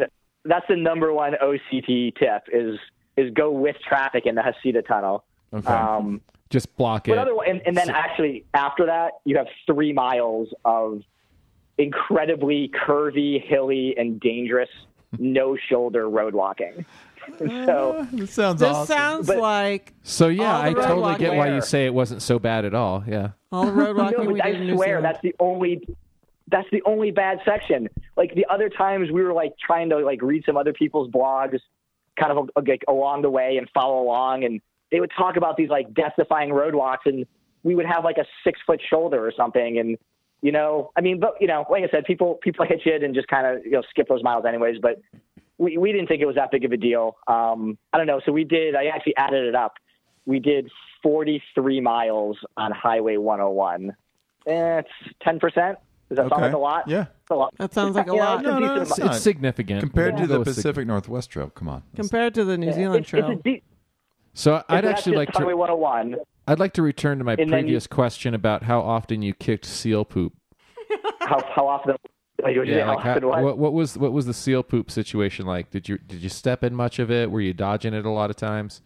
No, but you had to watch out for maybe dead carcasses of larger animals, I guess I'd say. Oh, that had washed up? Watch out for dead. We saw I don't know, maybe a dead stingray. Some dead sharks. That was kind of the most common thing, the dead sharks. That's the best part about a beach walk because they're so boring, and then you're like, oh, look, there's something. Let's poke it with something. Yes. What is it? So actually, I do have a serious question. Did you do any foraging of like mussels and other things like that at low tide? Did you do any clam digging for fun anywhere along the way? Are you kidding me? I'm serious. We didn't do any of that. Why not? We didn't bring fishing pole. So first of all, I just don't eat seafood. But also, you know, we're just hiking hard miles. It's like asking a PCT hiker if they bring a fishing pole. Yeah, come on, Spesh. No, but at low tide, we don't have time for digging up clams and. You're talking about somebody who thinks that Domino's is the height of cuisine. Okay, fair enough, fair enough. But when I've done some coastal hiking in Oregon and Washington, and at low tide, you can literally just walk up to a rock and be like, "Oh, there's some mussels, and now I'm going to eat them 5 minutes from now." So is that we saw a few people doing that, but I feel like those mussels or whatever must be they must be not that tasty because we saw a zillion of them, on the tidal rocks, and nobody was taking them. So I feel like they must. They were saving them for kind you, of the man. Low end of the. Well, I mean, why would I waste my time getting mussels and clams when I could just divert into town and get big gulps? Come on, it's true. That's true. I mean, I guess it was a silly question. Talk to us about the camping situation along the OCT. Are you dealing with a lot of private property issues, or what's the lowdown on that? Yeah, I mean, this is where it's where it helps to have maybe hiked a lot of different trails, and if you're kind of you can go about it two ways. You can have a nice good job and a fat wallet. Then I think what probably at least half the hikers or more do is you kind of just go from state park campsite to state park campsite, and that's probably about half of your nights. And then the other half of your nights are going to be in motels. And the Oregon coast summer motels are pretty expensive. Yeah. So you're going to spend maybe 15 nights in a motel at least, and well over probably $100 a night on average, and it's gonna add up. And so that's probably what most people do who, probably if it's their first trail or they haven't kind of stealth camped. But what we did and what we had seen, who did this, who has a nice one-page write-up as well is Larry Boy. Larry Boy did the trail, I think earlier this year in the spring, and he has a nice one-page write-up, and same thing. So the stealth camping, it's interesting. The state of Oregon, they actually have this really cool, I don't know what you call it, it was a big conservation law back in the day where it made all the the public beaches up to the high tide line public property. And it's something if you Google it, they're super proud of it, and it's a really cool state law. And then they say you can also sleep and camp on the beaches legally, except they have all these little restrictions that until you actually get out there, you realize they make it almost impossible to camp on the beach. And so you can't camp on the beach in any town limits. And so up north, the town limits just kind of almost connect from one to the other. You can't camp on the beach in front of any state park. And there's tons of state parks on the coast, which I guess on one hand is cool. On the other hand, it makes it so you can't camp. And then there's this freaking snowy plover bird that, I don't know. I mean, it'd probably just be easier if the snowy plover just went extinct. Oh, there would be more camping for OCT How dare hikers. you? How dare if y'all had been foraging So- for some food out there, maybe you could have done your part. Yep. So the beach camping, And we did it a few nights, but and that was, so we did it a few nights legally. We might've done it a night or two, like maybe not quite as, whatever. I think that's called illegally. Whatever. Well, okay, I'm going to say we were super discreet. I mean, I don't want to like get in trouble here and, tell people to do it. Respectfully illegally. Yeah, and so we would go up like in the dunes and, in the little coastal shrubs, and, we would only camp on the sands and not disturb anything. The weirdest rule is that you're not allowed to camp in any state park, like other than like a designated basically car campground. Yeah. And so they make that, so all the public property, they don't allow you to camp in. And so that makes it really challenging as well. And so, we did a little bit of discreet stealth camping. And then sometimes, I say at least half the time we were definitely perfectly legally camped on the beach or, in an area, in a park area. I don't know. So I actually thought it was going to be a huge pain in the butt. And I thought it ended up being like just fine. Like, I guess with just a lot of experience in stealth camping and being very discreet and just kind of being, leave no trace as we could. To me, it worked out fine. But I guess I would say for other people, if you're not comfortable with stealth camping and you're not comfortable spending a lot of money, it could be a challenge. I know the state parks, I think their number one priority other than finishing the trail is like to figure out how to make it better for people to camp. Yeah. Yep. Did you stop at Rogue River Brewing Company when you went through Newport? We did not. Oh, we drank very little beer. Hang up. I'm sorry. Hang up. Let's click over to that other call. So did you go to any breweries at all along this trail? I don't think we went to any breweries. Oh, man. Jeez. He loves the New what? Zealand Trail and he hates beer. Yeah. What's going on? Why would I go to a brewery when I can go to 7-Eleven? And get some Colt 45? I just threw up a little. When I can get the big gulps at 7-Eleven, why would I go to the breweries? So let me ask you this, Buck. So you've been let's imagine a scenario. You've been hiking for 5 days, and you haven't had any tastes of civilization, and all of a sudden someone appears and they have two beverages. In one hand, they have an ice cold beer. And in the other hand, they have an ice-cold Diet Coke. Which one do you choose? You can only choose one. The ice-cold Diet Coke, absolutely. That's it. The interview's over. Sorry. Yeah. Hey, and I've been given my share of ice-cold Keystone Lights in the middle of the backcountry by some jeeper. That doesn't really count as beer, but that's more like Boulder urine drink. That's what I was thinking. Well, talking about maybe a step down. Speaking of liquids, what's the water situation? I mean, sure, you've got all the salt water you can drink, but you don't want to drink that. Like, were there actual like water carries you had to do?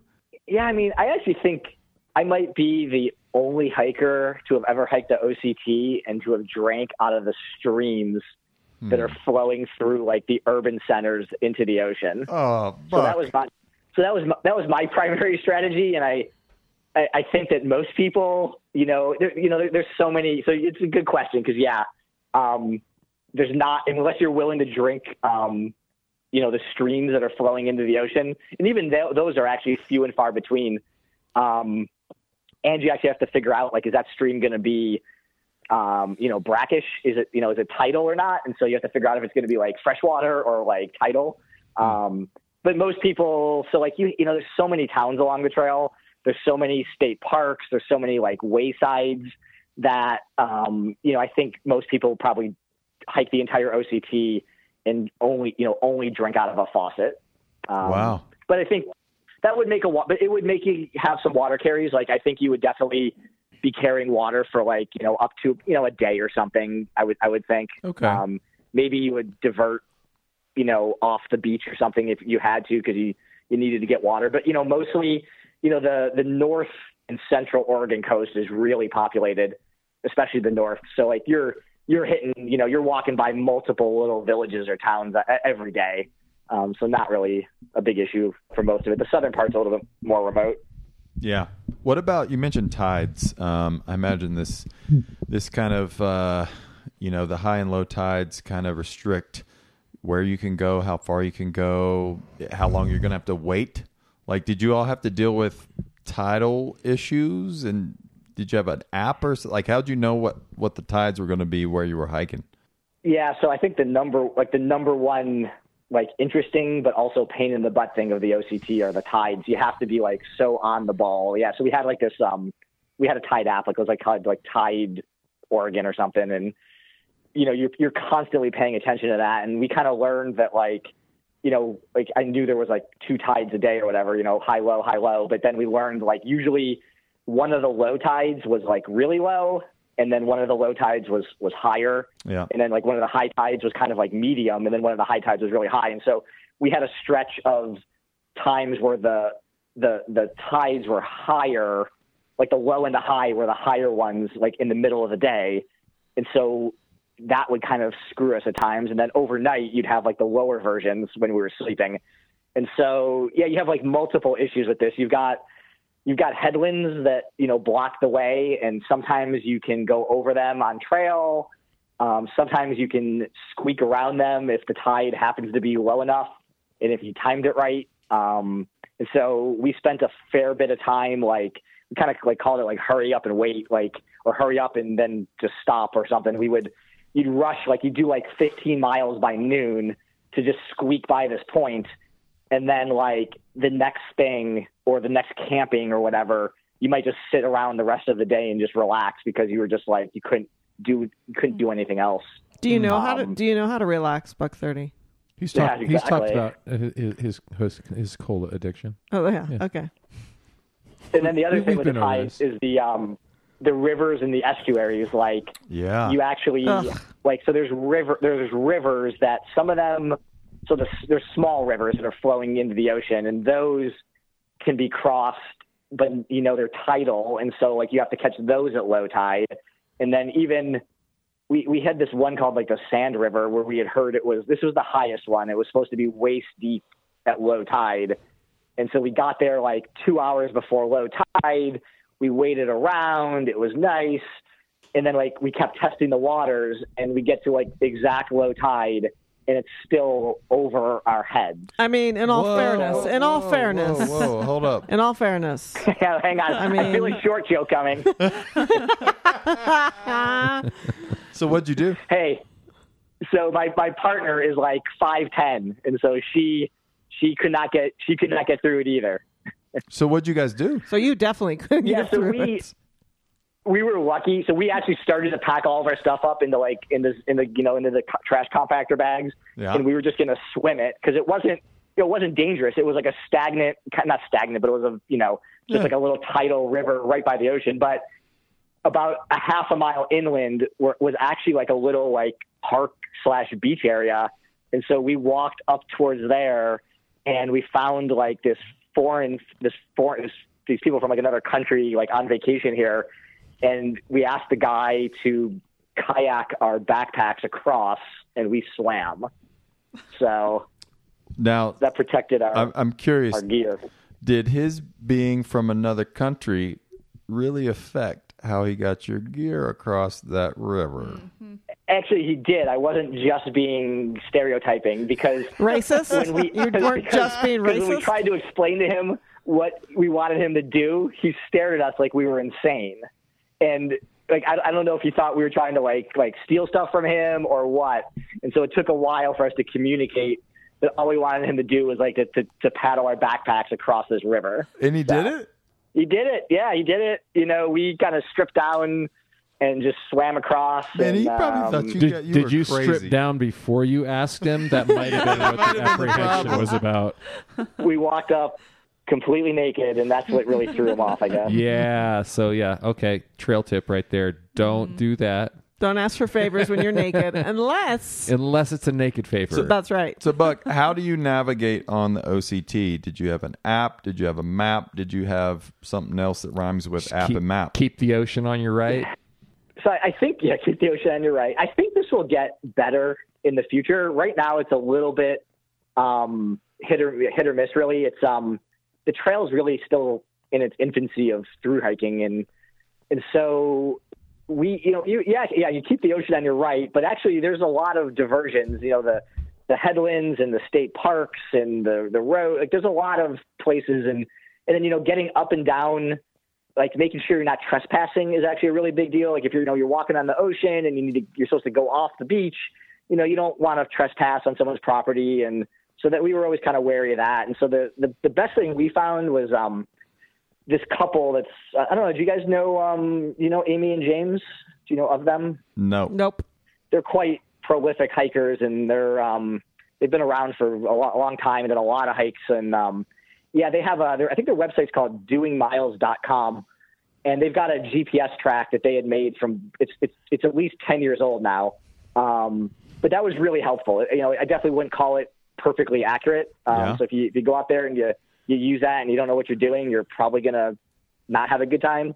But it was super helpful to have their GPS track, and that was a good start. And then the OCT, the state park system, actually has it's probably like a 15-page PDF color map set. Really? It's not topographic. It's non-topographic, but it at least shows where you're supposed to be on the beach, where you're supposed to divert inland. It has some notes. It'll show you. It kind of has little zoom-in boxes for the roads you would take through the towns. And so we use Does it that. have where you can get soda? Well, I've actually got a special partnership with Gut Hook now, where I'm putting all 7-Elevens all over that. Anywhere you can get a Big Gulp, it's going to be on the app. Yep. And it's one of these affiliate things. So every time someone buys a Big Gulp through Gut Hook, I get a credit, and so I'll just be drinking free Big Gulps for the rest of my life. It's fantastic. Oh my God, Buck. So what's next, man? I know you're always planning and scheming. For your funeral. What is on the agenda for 2020? We're gonna stay in the country. Okay. I think we're gonna finish. Is that the Western warrant thing? What's that? The tether? Is that like the ankle tether? The You warrant, can't leave you're not legally allowed to leave, sort of a deal, or? No. So my partner's got some family stuff she's wrapping up, and she's got to sell a house and do some things, and so we might just end up we want to go to Europe and do a big Europe trip finally. But I think we're going to do the You do know Europe's outside of the U.S. Yeah. No, I know. So that was probably what we would do. And then I think, barring that, I think we're going to do the western half of the North Country Trail. Okay. So I've done the eastern half. Probably do the western half of the North Country Trail. So. Wow. So you're going to be up in Michigan at some point in 2020. No. We're going to walk through all of Michigan, all of the UP. We're going to be all over POD's homeland. Oh, man. Boy. Nobody knows the backwoods in Michigan like my brother and I. You're going to look out, man. You never know we're going to pop up. Look out for Diet Cokes and dirty socks.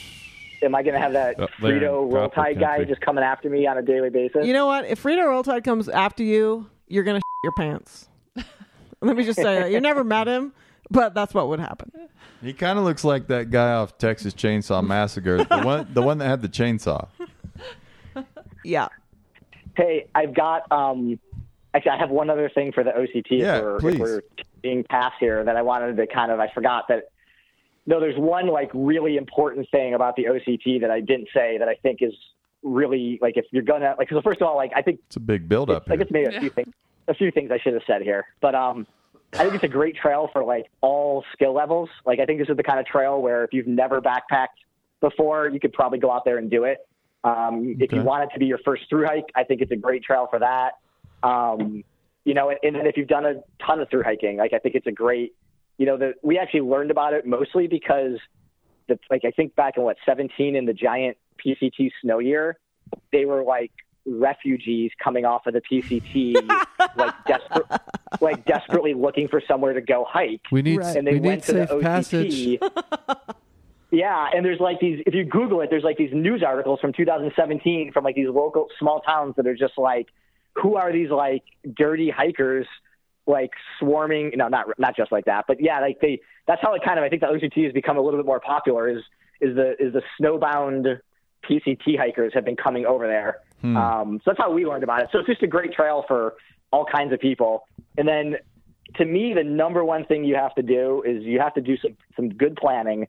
And so the thing that really made it the most enjoyable for us is we were able to cut down the road walking by getting a ride across a river or an estuary. Oh, it was assisted. Through hikes invalid. Yeah, so wow, this is all official. You know, OCT between stuff. this and the beer, I think we're going to have to hang up now. Yeah, this is all official. It's not skipping. But no, in all seriousness, like skipping.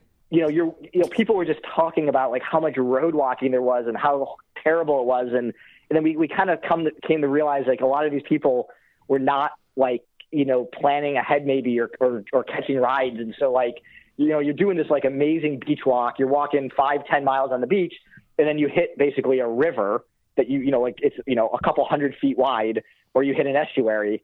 And there's a few places where like the OCT, at least a half a dozen, where you have a possibility of like a commercial outfitter. Like you can call them up, you can plan ahead. It ranges anywhere from like $10 to $40. And so depending on how much money you want to spend, you can do that. We had a few times where we also just showed up and like we're hoping and, caught a ride from a local fisherman or somebody out just kind of playing around. And so like that was awesome because like you were just walking on the beach for 10 miles. And then instead of diverting inland and walking the roads around over a bridge over the river and then back to the other side, you catch a 5-minute ride across a river and you just keep walking on the beach. And like usually that next section of beach is totally desolate too, because like nobody else can get there but basically the boats. And so to me that was like the number one thing about the OCT was like, so the key is as many boats. Yeah, the key is cheating. No, it sounds like you need to save some money if you're going to hike the trail. But if you have a partner, like I think we only ended up having to pay Larry Boy didn't have a partner. Yeah, what if you don't have a partner? Like what kind of a bull? What kind Larry of Boy walked? BS. I think Larry Boy mostly walked around on all the roads. Like he walked every inch He's of the a trail. manimal, though. Yeah, he's more hardcore than you are. Yeah. Wow, that's tough. Look, I'm sorry. I apologize for my co-host. But so that's the way to do it. Like we didn't really spend that much money. We spent, in total, a couple $100 together on boat rides. I think we spent under $200 on boat rides in total, which for a month of hiking, split 2 ways, not that unreasonable. You said 23 days? Actually, that's the last thing I should probably say. So 23 days, but then the best tip we got from Amy and James was they were like, continue on into California.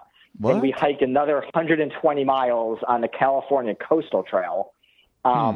And that takes you into California, and it takes you through all the Redwood State and National Parks. And so, like, if you've never been to the Redwoods, and they're really way up there in NorCal, so like they're pretty remote. So that was an awesome way to finish. So we actually hiked another week and finished basically like in Redwood State Park with the giant trees. And so that's cool. And we actually liked it so much that we now have the California Coastal Trail all the way down to the Mexican border on our list of things to do in the near future. Wow, man. So you know how people... So you're going to be hiking that Pacific Coast Trail. That's what I was going to say. How people confuse it. You know what? You make me laugh because I can't tell you. We were finally on like the Pacific Coast Trail, and people would be like, "Are you doing that Pacific Coast Trail thing?" Like, damn right we are. Finally. Yes, but not the one you're thinking of. Right. The other Pacific Coast Trail. There's a different Pacific Coast. It's got mountains, and it's called a crest. Well, Buck 30, we have to wrap it up. We hope that you will keep us in mind the next time you hike a trail where you don't cheat.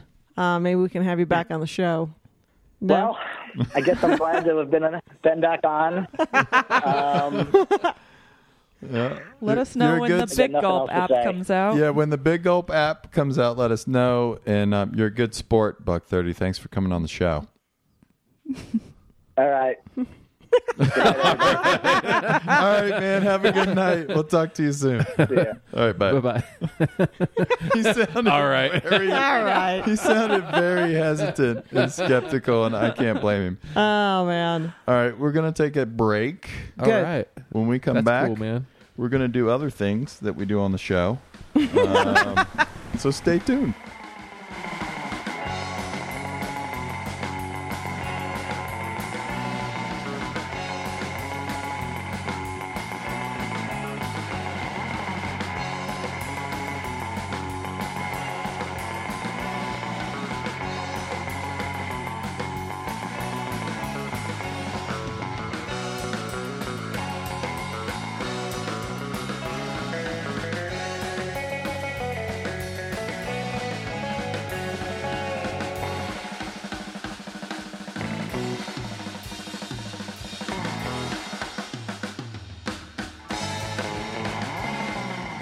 This is Snorkel, and please don't listen to the Trail Show. Why would you say that? Where was she being kept during that? I think inside a room with high like ceilings. a bunker somewhere, like where they rush off all of the top trail people in the event. She was in one of those bunkers on the Colorado Trail down by Leadville. Those are so creepy. Yeah. I don't know those ones. Hale? Yeah. Camp Hale. Camp Hale. Yeah, Camp Hale. That is kind of a weird place. It's super weird. Huh. Anyways. All right, let's kick it over to tonight's show sponsor. Hey listeners, this is Andrew Skirka again. I hope you're enjoying the show. I began guiding trips under my own company in 2011, and I soon realized that I was equally interested in teaching wilderness skills. I think this dual focus on both education and adventure makes our program really unique. The learning begins months before we meet at the trailhead with a 10-week online course. We'll help you research likely conditions, select your gear, plan meals, and create topographic maps. Once in the field, we help beginner backpackers develop core skills like how to read a map, find great campsites, and poop in the woods. With more experienced groups, we of course focus on more advanced skills like how to navigate off trail, cross creeks, and travel on spring snow. Leading your group will be all-stars from the thru-hiking and lightweight backpacking communities such as Flying Brian Robinson, Alan Dixon, Joe Stringbean McConaughey, Jessica Wildflower Winters, and former Trail Show host Paul Mignianti. For more information on the trips, visit my website or listen to the final sponsor segment at the end of the show. And the website is andrewskirka.com. So we got a few more calls on the hotline, and I think we're going to go to one right now from Goose. You know what they say about the goose? Yeah. Something about a gander? Whatever's good for the... What's up, Trail Show? This is Taylor Lancaster, a.k.a. Goose, fresh off the Pacific Crest Trail, Nobo, Sobo, flip-flop, and I was just curious why y'all have never had anyone on the show to talk about the Eastern Continental Trail, which is a Sufferfest version of the Appalachian Trail, and I am curious about it. My plan is to hike this trail next year starting in July, and I'm going to be heading southbound, and I would love to hear information on that. As a side note, thank you always for all the shows. It keeps me company on the trail, and I hate to do it, but I think my favorite trail show host is D-Lo, just because he's so silly. Anyway, thanks, y'all.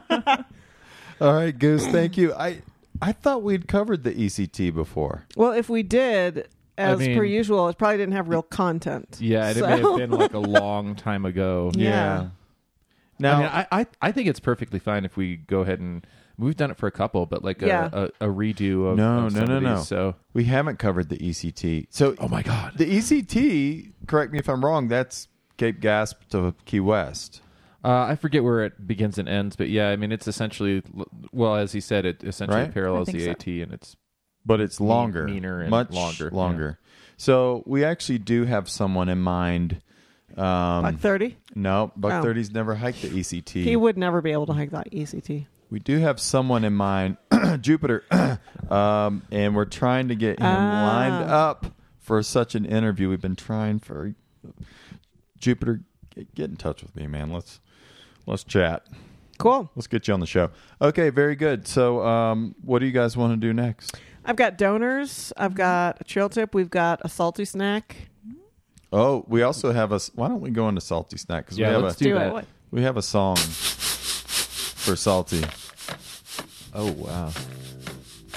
All right, salty. It's time for salty snack. So we had a question last month. Can we talk about this music first? Yeah, Sure. It's awesome. This is I've never had a music theme song for Salty Snack There's some horns. by Axl Rose. No, I don't think it was Axl Rose. No, I but think it Pat, was the Bouncer Axel Dixon. Yeah, that's awesome. So Oh, I last love month we had a question from Wolverine about the nutrition of eating a diet that consists of nothing but rice and hot sauce. Right. So for a finite time. For a finite time. Can you speak to it? Right. Well, it's pretty nutritionally empty. Okay. Rice is just starch, and there's a few minerals in there.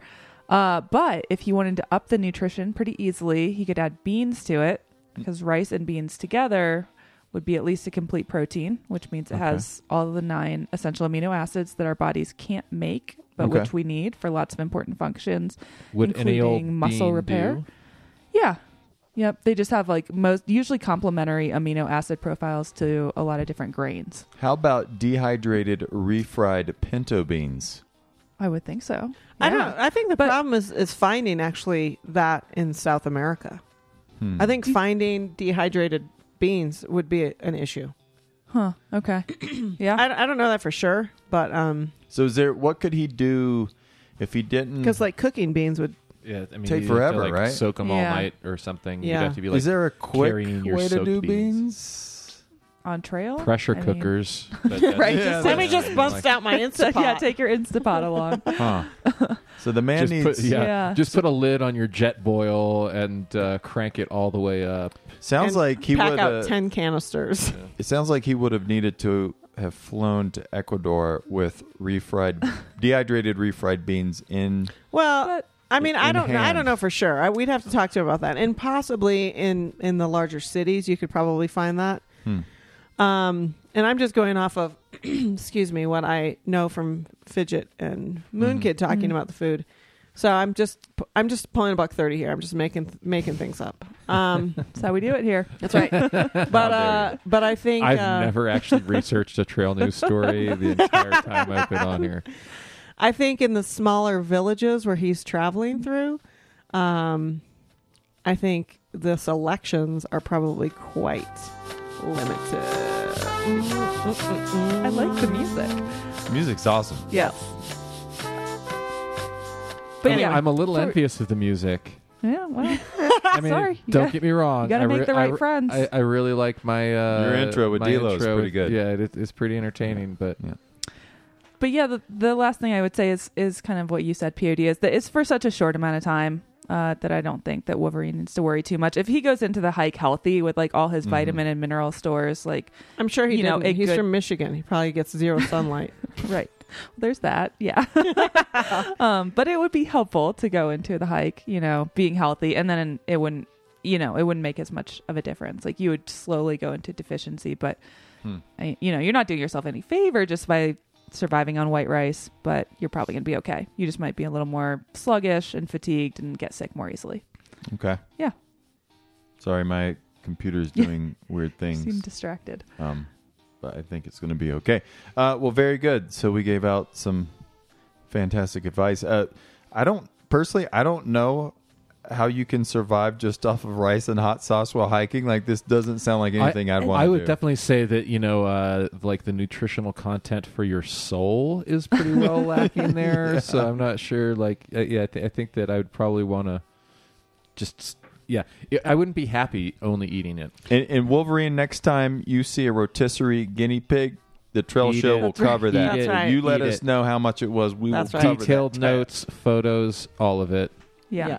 I'm hoping in town he's having maybe a vegetable occasionally, at least with his guinea pig. With the guinea pig, I'll buy vegetables. For you. What's the best? If you only have money for one vegetable while you're in town on a long trail, what is that vegetable? What should it be?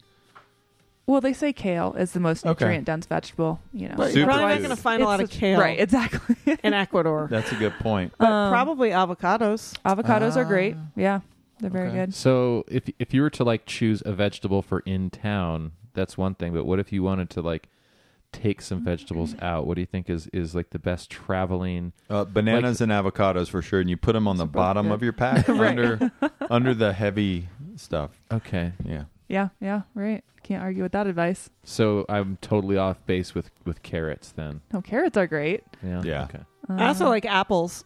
I mean, if I'm going to carry a fruit out. Yeah.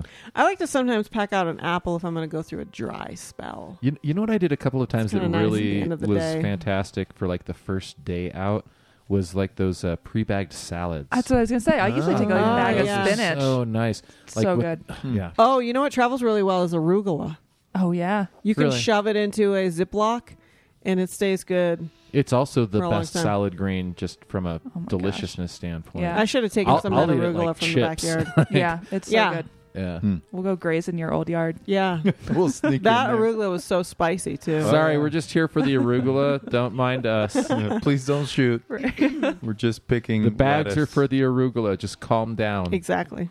So, Salty, are you still doing your course? What's what's going on? Yes. So I was going to launch in December now, but instead, life happened, and so it's going to be somewhere in mid-January. But it's happening, and it's designed for hikers and backpackers who want to get their health that's just like in the best possible shape going into a hike. Kind of like I was just saying with Wolverine. When your body is at its optimal health going into the hike, then you're gonna enjoy it a lot more. So if you want to experience fewer aches and pains, yes. Can people sign up for it right now? Yeah. Well, if they get on my email list, I'm opening it. Enrollment will be probably January 7th through 17th.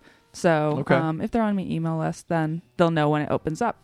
So you could let your friends and family know if they're like, "What do you want for Christmas?" Right. You can say, "Just send me some cash because I'm going to sign up for this class." Yep. So yeah. You can check out my website. Yeah. KatieGerber.com. Katie Berger. Katie Berger. No. That was That's so a funny when I heard different that because that has happened to me my entire life. Like in school, Really? like the substitute teacher, Katie Berger. I'm like, it's Gerber. That's funny. People's minds do strange things to names sometimes. Yeah. The A and the U in my last name, there's something about the way the English mind works always switches Flips those it. around. Do-wad? And people say do what? No. It happens so often. It's amazing. Aaron, probably do-wad? 80% of the time when somebody sees it, they actually boop, change it right. Huh. Yeah. Interesting. And I in done my mind messed go, up, what do-wad." did he done, did he do? Oh, boy. All right. Should we get into mailbag? Sure. Okay. Dear Trail Show, thank you for getting me into long hikes. Okay, let me preface this letter. This is from a Trail Show VIP monthly donor. What's his who- name? I always mess it up, but it's Orion Bakken Bergay. Very good. He corrected me. So he's been listening to the show, and he did his first through hike. Excellent. He hiked the length of Sweden, I think. You got to get this right. This is important if he's a VIP. Yeah. Was it Finland? Oh, was it man. Sweden? Or was it Norway? Over to you, POD. I'm going to say Sweden, but it's fine if I'm wrong. Is it? It's not in the letter, so it doesn't matter.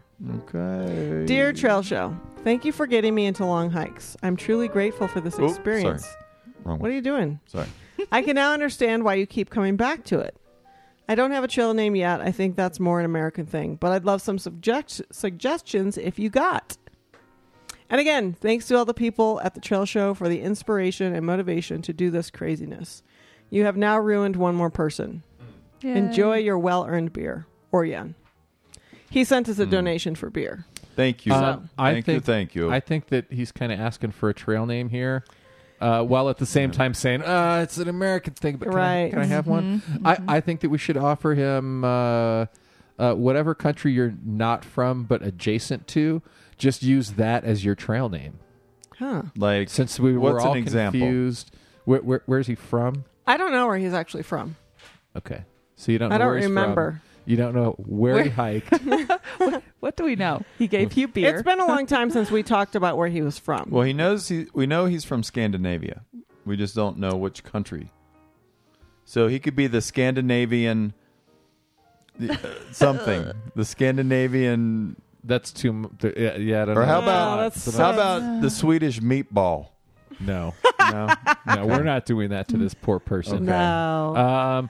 You know what? We'll have to think about Yeah, it. we don't yeah, have anything to go on. Let's. I think that we should table this for next month. Okay. But let's come back to it. Okay. Like something with Viking feels a little just too easy, Yeah, right? yeah. So I don't think Too we can just- kitschy. yeah, and I don't want to rush into it because this really feels like a hey. Right. There's none of you people over here. Yeah. I'm reaching out because I need a name to feel like I'm part of the tribe Yeah. Okay. or something. Okay. Got it. We'll work on it. Well, yeah. And by work on it, I mean we'll figure it out. Totally 5 forget minutes about it before and the To be next show. continued. To be continued. Okay, let's see. Letter number 2. Dear Trail Show, thanks for all the years of nonsense and beers and the occasional guest with a hint of information about hiking. Yeah, sorry about that.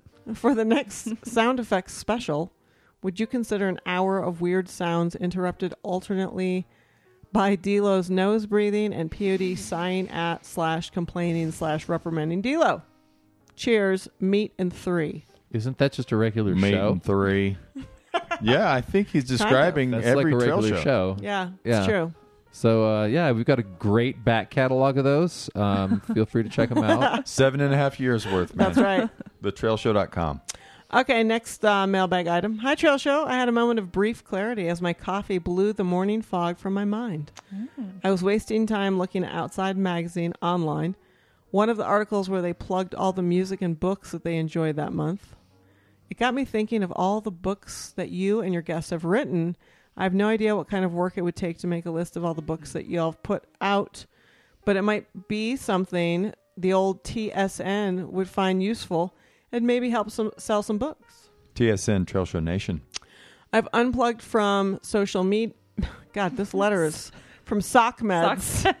From who? SockMeds. From social medias. So I'm not up to date with the things you may have already done. Thought that was a trail name. SockMeds. Maybe that's what we should call our friend Oreo. No, Okay. come on. I was looking at your website and thinking lists of guests / books and even trail / organizations. No expectations on my end. That's good. I appreciate all the work that you put into the show. I have a 5-year-old and I do more landscaping than hiking these days. Hope your year has been filled with great views and warm sleeping bags. Justin Juice Cheney. Juice! The juice is loose! The juice is loose. So we'll get the intern on that. I was going to say, sounds like intern work for sure. Mm-hmm. Yeah. So here's what I would submit to Juice. We recently had a listener ask us how we hosted the podcast, and I forwarded that email to D-Lo because he's involved with the hosting of the podcast. He immediately forwarded it back to all of us with no answer. So Juice, what that says to me is that the person that is capable of doing what you're requesting is not interested in doing what you're requesting. I think you're just going to have to go back and listen to all the episodes. Yeah. We'll start with the first. Yeah. You got 89 episodes now.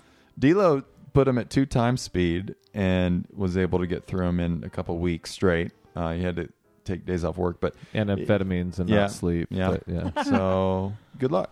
Yeah. That's it. Okay. Do we have any donors this month? Yep. Bernard Wolf. Hey now. Russ Not Fusskinder. Don't worry. Craig Pisco Gully. What got? Chris Smith. Bring up. Merry Christmas. Merry Christmas. Bobby Walters. Baby. Richard Glasgow. A lot. Joshua Bow Down to Job Bowden. Trevor Smokin, if you got it, the Bowman. Sean Weedman. Jeffrey Cottonmouth Caldwell. Mouth, man, it's all. And Diane Pinkersh. Stein. I still haven't emailed her. You need to email her. I gotta do that. David Bullapasta Vitti. Hey. Head. Justin Quality Knowles. Quality. Hey, he had a question too, didn't he? Oh, he had a question. Okay, that's later. Jason Lurch, not Church Day. Just don't go. Ingrid Gerard. Rudy from CascadeHikerPodcast.com. Hi, Rudy. Pat the Bouncer Dixon. Get out of here. Thanks for the new music. Yes. I like that it starts with a salt shaker. I just love that he does it. I think it's pretty cool. It's incredible. It is. Yeah, I mean, reach out to him if you want some music made. He's clearly got the skills. He can do all genres. And he only charges $200 an hour. So it's a deal at twice the price. It's a deal. Stephen the Hustler Russell. Ammon the Brute Bruce. Renee Shira Patrick. Wesley the Haggis Addict Greenwood. I need it. Just give it to me. Kevin Chickpea Cross and Sasha Honeydew Codette. Whoa, Tebow, not Tim Williams. Tommy the Meat Popsicle Stevens. Meat Pig. Joseph Pecoraro. Hey. Like Brandon Lost Balls Love Lady. Where'd they go? Shira the Switchbladey and Brian the Big McNamara. Big Mac. Patty Sisu Matascala. Hey now. Hey. Who she actually met me at Elevation Brewery a while ago when she was in town. I was bummed I couldn't come out. So she knows what we're drinking tonight. I was under the weather. Phil Felipe Gilbert. Kill Bill Cottrell. Kill Bill. Orion Bakken Burgay. Orion Bakken Burgay. He said there's no at the end. You gotta erase the schwa. So yeah, I don't know. Let's. I feel like we really need to give him a name before we end this episode. So I'm gonna think about it. Okay. Okay. Clayton Masterson. Clayton. I know. Clayton. Dave the Geode Hale. Geode. Crack it open, see what's in there. Trail Show VIP. He has another trail name, but we're going with Geode for He the moment. does. Hannah Dykstra. Hannah. Steven swept away, but last TTS y'all called me Robin, so I'm going with that from now on. Hood. Robin. Anthony Peach Pitts. Just Peach. And Bob Death March Trombley. DMT, the God molecule. And then we have our one-offs. Gene Old Papa Haynes. Hey, Papa. Hey. Brian the Gangsta of Love Morris. Just like G. Some people call me that. And then our one-off, right? Orion Bach-Burgay, who gave us a large donation in addition to his monthly donation for the purpose of using it for beer. Ah, nice. So, and then, of course, our beer sponsor tonight, Elevation Brewing, out of Poncha Springs. Yes. And it don't stop. That's what we got for donors. Okay. Let's do our trail tip. You were talking to me a little bit before the hold on, I got music. Oh wait, you actually have one, huh? Well, yeah. Oh, look at that.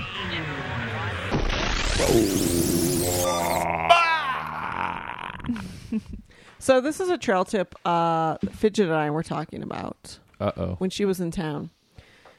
And we were talking about how sometimes hikers will go in and pretty much destroy a hotel room. Not by like breaking stuff, but like just the amount of dirt and trash that they produce as a function of just their lifestyle. Ring. Yes. Yep.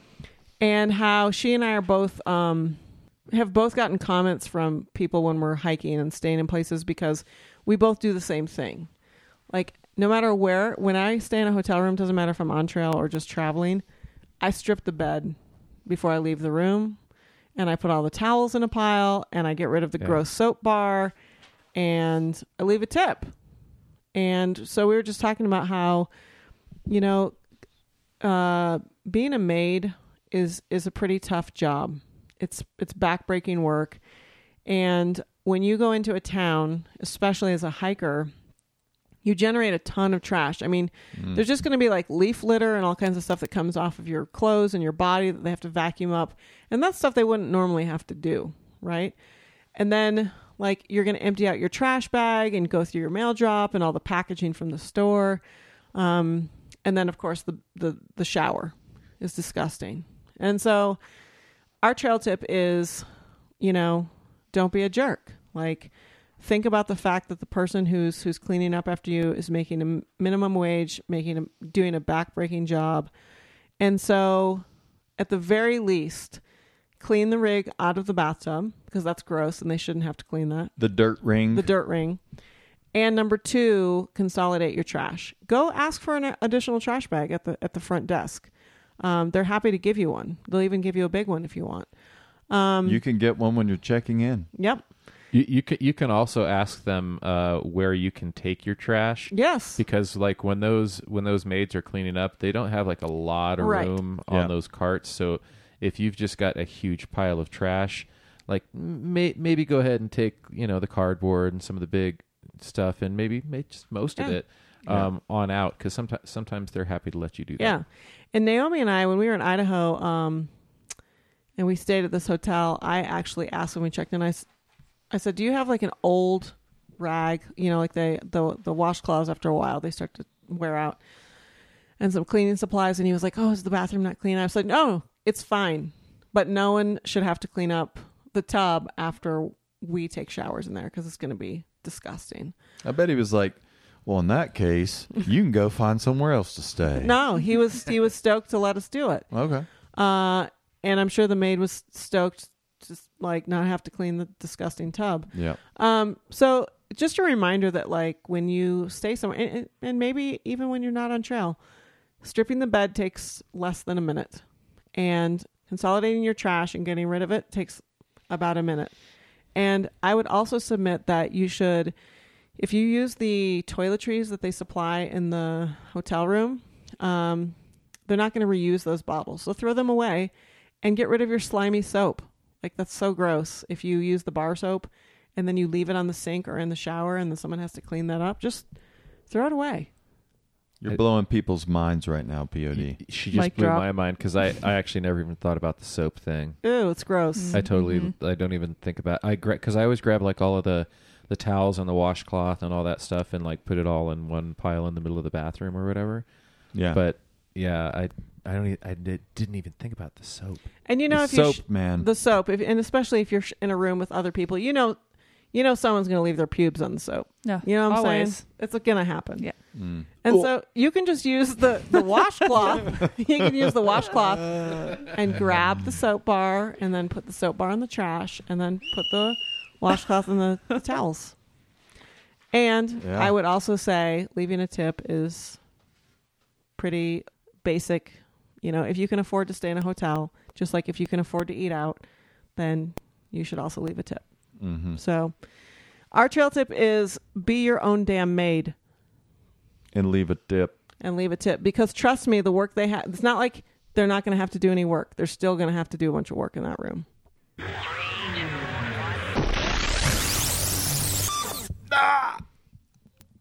That's it. Okay. That's all. We're going to take one last break. When we come back, we've got Ask a Hiker with Salty. Oh. She didn't know that. And we've also got a gear review that we don't know what it is yet. Oh. Stay tuned. Look, are we going to go test it right now during the let's break? do it right now. All right, cool. Okay.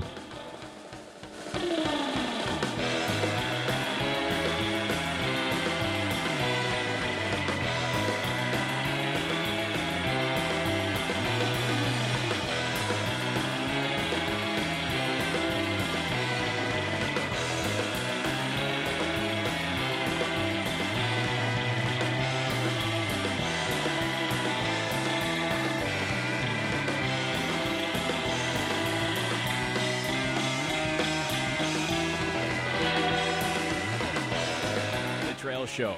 Less gear, more beer. All right, let's go to the hotline one more time. We've got one more call for this evening, and it involves a trail tip. So this is a bonus. You can thank us later, or you can hit the donate button. The Trail Show. I'm just calling in with a trail tip and a gear review all in one. All right. Now, if any of you are like me, you probably wondered, has anyone ever called in on this thing while they're performing a backcountry bidet on themselves or a friend? Well, now you don't have to worry. Because with this brand new technology from 2001 called the Bluetooth headset, you too can call family members, loved ones, or unsuspecting podcast creators hands-free. Well, I'm all done drip trying, so I got to go. See you later, Trail Show. Okay, I don't know who that was, but thanks. So the tip was call us while you're pooping? That was the... I think that was it. I don't know. Okay. Well, in any case, Who would ever do that? Call So call weird. in with your trail tips, and I guess if you feel you need to do that while you're pooping, I mean... Sometimes the best ideas come to you in that moment. Live your life how you think. It's a moment how you of clarity. Feel you need to. Did we have any Ask a Hiker questions this month? Salty. We sure did. Question number 1. I am not sure if this is Trail Show anomaly, but a disproportionate number of thru hikers seem to hail from Michigan. Any theories why more Michiganders are thru hikers? Potentially, Michiganders self-identify more. Michigan outdoor inspirations like Ernest Hemingway or Ted Nugent. More folks leave Michigan to hike. POD, a Michigan hiking micro-influencer. That's the first time somebody's referred to me as micro, and I really appreciate it. Cheers. Justin, Quality Knowles. Hashtag micro-influencer. I know, I like that. Is Ted Nugent outdoorsy? Or inspirational. Well, he likes to shoot guns outdoors. Okay. And also, I didn't know Ernest Hemingway was from Michigan. Well, yeah, or inspirational. Yeah, he's depressing. Kind of depressing, yeah. I mean, Ted Nugent, too, just different, depressing. POD, what's the deal with Michigan and hiking? And people from Michigan I don't hiking? know. Right. I mean, you have to be tough to live in the Midwest. You know, you're from Ohio. Right. I think the theory more folks leave Michigan to hike, that he might be onto something, because I feel like that's why I meet a lot of Ohioans all over the place, because lots of people leave Ohio, you know, understandably. I'm from there. Wow. I get it. I'm from there. Okay. I mean, Yeah. my mom was from there and she left. Right. Well, isn't Detroit the next like urban hiking destination? Is it? I don't know. I don't know. Snorkel? Maybe. Snork. All right. Lots of opportunity. I don't know for quality. stealth camping. I don't know what the answer is. Yeah. Okay. So that's it. That's all you got? I don't know what the answer is. I don't know. I've been gone for so long. Okay. Out of touch. I'm going to actually challenge the basic nature of the question and say I don't know that it's truly true. I think his first explanation of Michiganders self-identify more might be getting at like what's really going on, which is that it might seem like they're overrepresented because they always talk about the fact that they're from Michigan. It's like people from Texas. Yeah. Yeah. Mm-hmm. Well, $1.30. I wonder if it might just be that. So it's creating a perception, but it's not actually. But that there's not actually a disproportionate number. $1.30 is hiking in Michigan this summer. Right. So that's the reverse. That's a so guy. Maybe that's why everybody's leaving Michigan. Huh. Oh, POD. That would be a correlation causation thing. In advance. We'd have to collect some data. They're like, we know he's coming at some point. Got to get out of here. All right. Question number 2. Has the trail show ever considered having an intern or a roadie to help set up and break down equipment? This might be a great opportunity for someone that is interested in learning how to set up a podcast and see how it's run firsthand. I don't know that I would have the time to do this personally, but I listen to other podcasts that have interns and they end up leaving their internship with a lot of valuable knowledge on podcasts. Food for thought. Thanks, and keep up the great shows and sound effects. Yours in Christ, Triple Bag Bomb.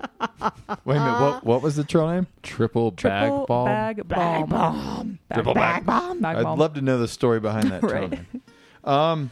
It's funny that you ask that, Triple Bag Bomb. I've been lobbying since 2014 for the trail show to have an intern. And last month we had someone call in, but we don't know who that caller was. You need to show yourself. And POD has poo-pooed my deepest desire to have an intern on the trail show and since 2014. I called the trail show hotline while I was poo-pooing.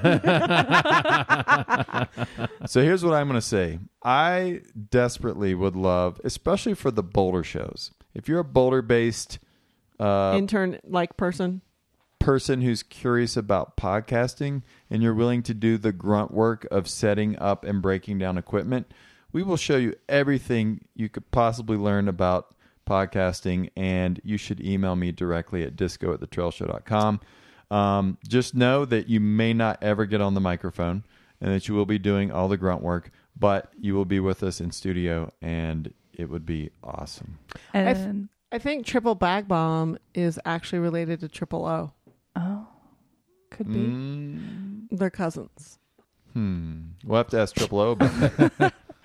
Yes, and potential interns should, in their cover letter, include all of the books of any previous podcast guests. What else was on that list? Oh yeah. That's your cover letter. Yeah. Listen, if you want to be an intern, application. Yeah, if you just put together that list of all the books that we've ever reviewed on every trail show, conservation organization, then you're in. Yeah. You're in. I think that's fair. That's your first task. Send us a list, show by show, of the last 7.5 years of media reviews. I like how the person who called in last month was like, I wouldn't even need to be treated with respect. Yeah. I think there's some interest in, being treated badly as a trail show intern, and I think we can accommodate. I mean, within limits. Yeah, there's limits. I mean, we won't make you sit next to $1.30. There's laws and stuff. And we do have a lawyer on staff, so he will see to the fact that you won't get mistreated too badly. Right. He'll try. He'll try. But sometimes he's not around. Yeah. True. Like tonight. Now. Yeah. Mm-hmm. Tonight you would have been horribly mistreated. Hey. Did we have another Ask a Hiker? No, but going back to the whole Michigan question. Oh. Yeah. I wanted to just pipe up and say that our good friend Wolverine, from Michigan. Oh. And FYI, he is hosting a talk about hiking Ecuador. Oh, cool. So if you happen to live in Michigan, in the Detroit area, Berkeley is kind of northern suburbs. Thursday, January 9th at 6:30 p.m. at the Berkeley Public Library in Berkeley, Michigan. You can meet Wolverine. He'll be autographing napkins or something. I don't know. He'll be autographing bags of rice and hot sauce. or bring your own bag of rice. Yeah, Bring your favorite rice, your favorite hot sauce. Right. He'll be just autographing Ziplocs. Probably and bring a then you can Sharpie use it too, just to be for- safe. Maybe bring him some vegetables. Yeah. Yes. Yes. Or some dehydrated refried beans. Yes. For his next hike. Anyway, so there is a registration link. So if you go to the Berkeley Public Library, I'm sure you can find that. It's called Berkeley Library Presents Hiking Ecuador, Thursday, January 9th, 2020 at 6:30 p.m. So if you happen to be in the Detroit area, it's in Berkeley. Check it out. And while we're talking about hiking events, Salty, could you mention Yes. the upcoming rucks? They've just been announced. Absolutely. As your Alta West vice president, I would love to tell you about the rock since it was Sweet. somehow left out of trail news. Yeah, that was my bad. I opened that information in a new window rather than a new tab. All right. The NorCal Rock is the first one in the San Francisco Bay Area. It's January 25th. The Cascade Rock near Stevenson, Washington is February 22nd. The Rockies Rock in Golden is March 7th. Woo! The Bellingham Rock in Bellingham is March 21st. And the Inland Northwest Rock in Coeur d'Alene. Is that Coeur d'Alene. Coeur d'Alene. Is April 4th. Well, and that's it. Will anyone in this room be at the Rockies Rock? I will. I will. What was that date I will. again? March 7th. And all of you will be volunteering, I correct? believe I will be. Okay. Yeah, I mean, I always am. Yeah, Yes. It's how it works. They're so fun. Yeah. They're such a great learning event and such a great time to kick off Just the spring hiking season. reconnect. Yeah, they're just fun to see people too. Yeah. Yep, and, totally. And there's, I feel like we every should time get I some go, audio. there's some fun surprise, like some talk that is way more interesting than you really expected it to be, or all like good you- jumps out of a cake with tassels on. I mean, that happens every year, so Right, it's not yeah. really that surprising anymore. But Is All Good still around? He Yep. is He is not retired. Yeah, he is around. still with us. Yeah. Is he still the He president? is not the president. Okay. No. so there Charles was, there was a out. coup. He just overstayed. He termed out. So Charles is the new Okay. president. All Good is Essex Moon's design. Making magic. And people can get more details at autowest.org. That's right. Okay. And you can register there. Yep. And get registered Sweet. soon. Get your Come- early bird discount. Yeah, anybody in the Time to Colorado get area, rucked. come out to the Rockies Ruck. Most of the trail show will be there. And here's the thing: even if you don't need any education around the outdoors, it's like $25, and you get breakfast and lunch It's and happy hour. Such a good deal. It's a great deal, and it's really fun. And there's lots of free stuff. And there's Oh, lots yeah. of hikers. Like, There's lots of hikers. I So mean, you get to that's your trail and they're family. bathed Yep. usually, so they don't Yeah, even it's smell not that as bad. gross. Yeah. Yeah. Yeah, They're fun. I always enjoy them. yeah, it's Yep. really fun. Come on out. Unlimited coffee. Get jittery. All right, Oh, we're gonna flip the tables tonight on gear review, but first we're gonna rock out. Oh yeah. All right, so in our never-ending quest to discuss every facet about tent stakes that we can possibly dream of, earlier during our last break, we were talking about what do you do when that tent stake bends? Yeah. And everybody's had this happen to them. Sometimes they break. Sometimes they're beyond repair. You can't bend them back, or if you try to bend them back, they break. I especially like those V stakes. Man, if those V stakes bend in the middle, you're out of luck. There's Now I will say that those ones don't bend that True. often. True. Like for instance, the groundhogs, the minis in particular. Okay. Like if you're whacking those things with the rock, trying to get them into some Whacking. difficult soil, Yeah. it's real easy to sort of tip that little head piece over. Mm-hmm. And once that thing started to go, those things are toast pretty quickly after. Forget that. about Yeah. it. Yeah. my go-to method, and sometimes it's not always possible, but if I end up with a bent tent stake, the first time I get to a picnic table, and the wooden picnic tables are what you want.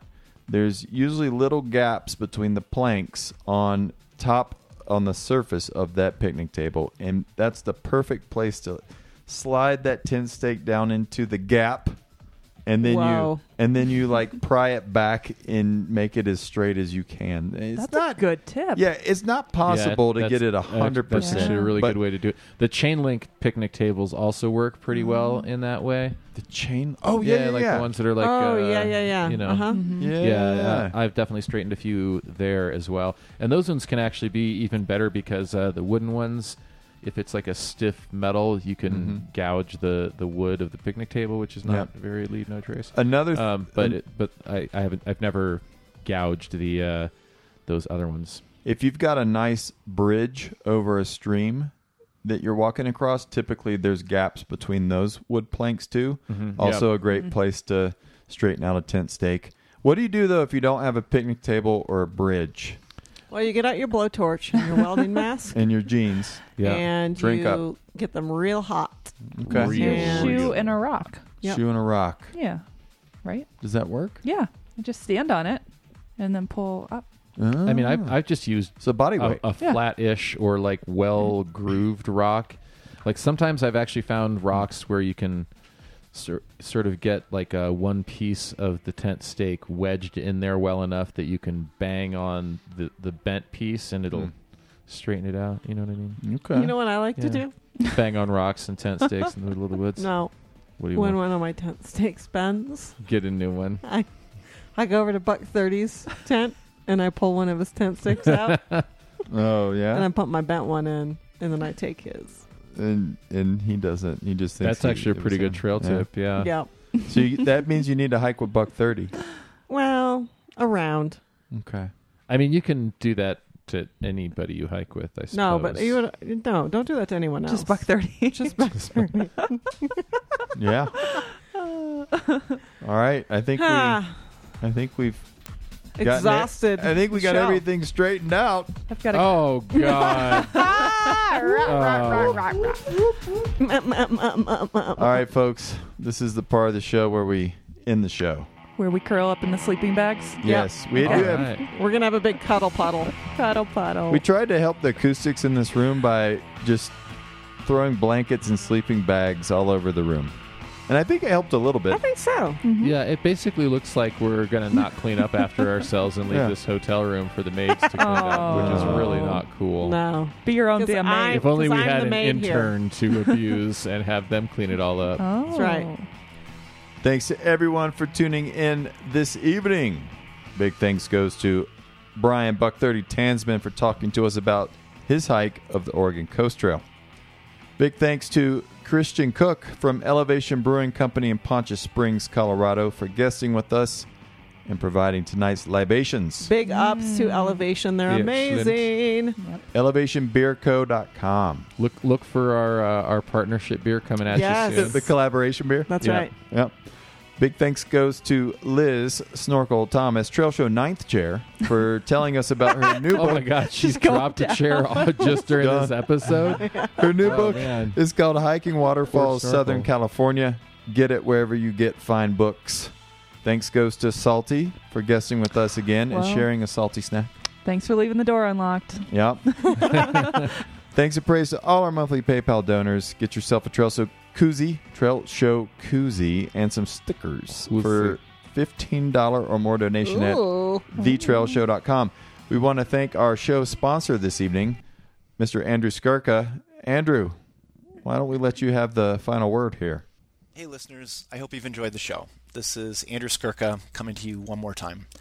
Registration for my 2020 trips will open immediately after the new year. All applications received during the first 2 weeks will be considered equally, and this is your best chance to get on your first choice trip. After the open application period, spots will be filled on a first-come, first-served basis. Cancellations do happen, and spots occasionally open up later in the season as well. You can find more information about the trips on my website, andrewskirka.com. If you have any questions, just send me an email. My program is still small, and I'll respond personally. After I receive your application, I'll try to match you with a like-abled group. we've found that experience and fitness aren't necessarily correlated. So we've actually decoupled these variables. For example, if you're an intermediate backpacker in average fitness, we'll try to pair you with other intermediate backpackers in average fitness. Our season starts in southern Utah in late April, followed by West Virginia, Alaska, Yosemite, and finally the Rockies. We hope to see you out there. AndrewSkurka.com. Thanks, Andrew. You can always find us at thetrailshow.com, on Twitter at Trail Show, on Instagram and Facebook at The Trail Show, on the Stitcher app, the Apple Podcast app, Google Play, and of course on iTunes. Another Trail Show has come and gone, but don't cry. We'll be back in 2020 with more beers, trails, and nonsense. We're also going to add some ridiculousness in 2020, so look out for that. Until then, for POD, Special 41, Salty, D-Lo, and Triple O, I'm Disco. Ciao. Bye-bye now. Y'all have just a good Happy time. holidays. Enjoy your new year. And after you unbend that steak, you can use it to scrape all the soap scum out of the grout. Get your hair out of the shower. Unclog the drain. Yes. Yeah. You can use the hook side to get all the hair and Oh, pubes. yeah. That's right. There's nothing like standing in 3 inches of gray water in like a shower that 300 hikers have used, in the week before you. And wondering whether that's your pube or not on your toe. Yeah. And actually having soap scum on your ankle when you get out of that shower because you were standing in gray water. That happened to us. I'm not going to say where it happened to me, but it definitely happened to me. And I was just trying to ignore the fact that I was standing in gray water while I was getting the rest of my body clean. Those like little snake things that you put down and Yes. you pull up a bunch of hair. Ugh. I 1,000% Oh, yeah. went and got one of those at like the little hardware store that was right on the same block as this hotel that I was in. For your hotel room? Yeah, because I was experiencing this like standing in water thing, and it grosses me out. I'm not like a real germ person. There's not a whole lot germ wise that makes me kind of just but standing in like hotel shower water, I was like, no, and I went and got one of those things and pulled a bunch of nasty out of there with gloves. I got some gloves. You know what? There are not many things that make me gag. But even my own hair, like when we lived in It's Wheat Ridge, disgusting. I and we know. would use those little zippy things, Yeah. and The hair that comes out of the drain with the scum on it. smells Terrible. so bad. Yeah. It would make me gag every single the thing time. is like it is so disgusting, but then immediately after you do that and like the water flows clean and your, It's very your satisfying. feet are clean and you don't have a ring around your on your feet. It's so much nicer. Yeah, that's the one thing that makes me clean up after yourself. disgusted. Especially you long-haired people. You know what I'm Damn hippies. I know. We're due for a haircut. Sorry, you're totally Yeah. gonna have to bleep me there. Yeah, I got a lot of bleeping tonight. Dropping some F-bombs over here. Okay. Is that it? Family show. Is that a show? I think we're done. Wait, we're Are we still done? recording? We're still recording. We got to clean up all these. I guess I We got a do. lot of sleeping bags on the It's floor. the end of a decade. What do you have to say? All right. Oh man. It's a lot of See It's you been all. a decade. See you all in 2020. Merry Crimble. Happy New Year. Do good things. We'll see you very clearly in 2020. Oh. Ba-dum. Bye-bye. Out. I believe I was, well, as usual, I was heavily insulted. Prime example. I said the Tearoa was the greatest thing ever, and it was the fourth trail. And then I've just been, harassed for 5 years straight because of that. Like, why would I waste my time getting mussels and clams when I could just divert into town and get big gulps? Come on.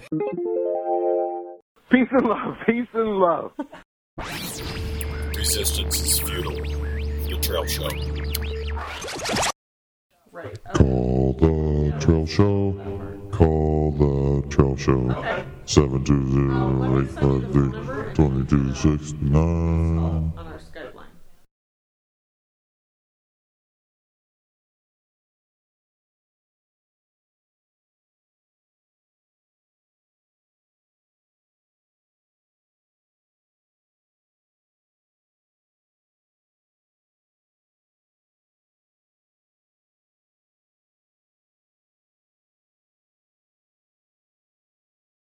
Sure beats plucking your own chicken.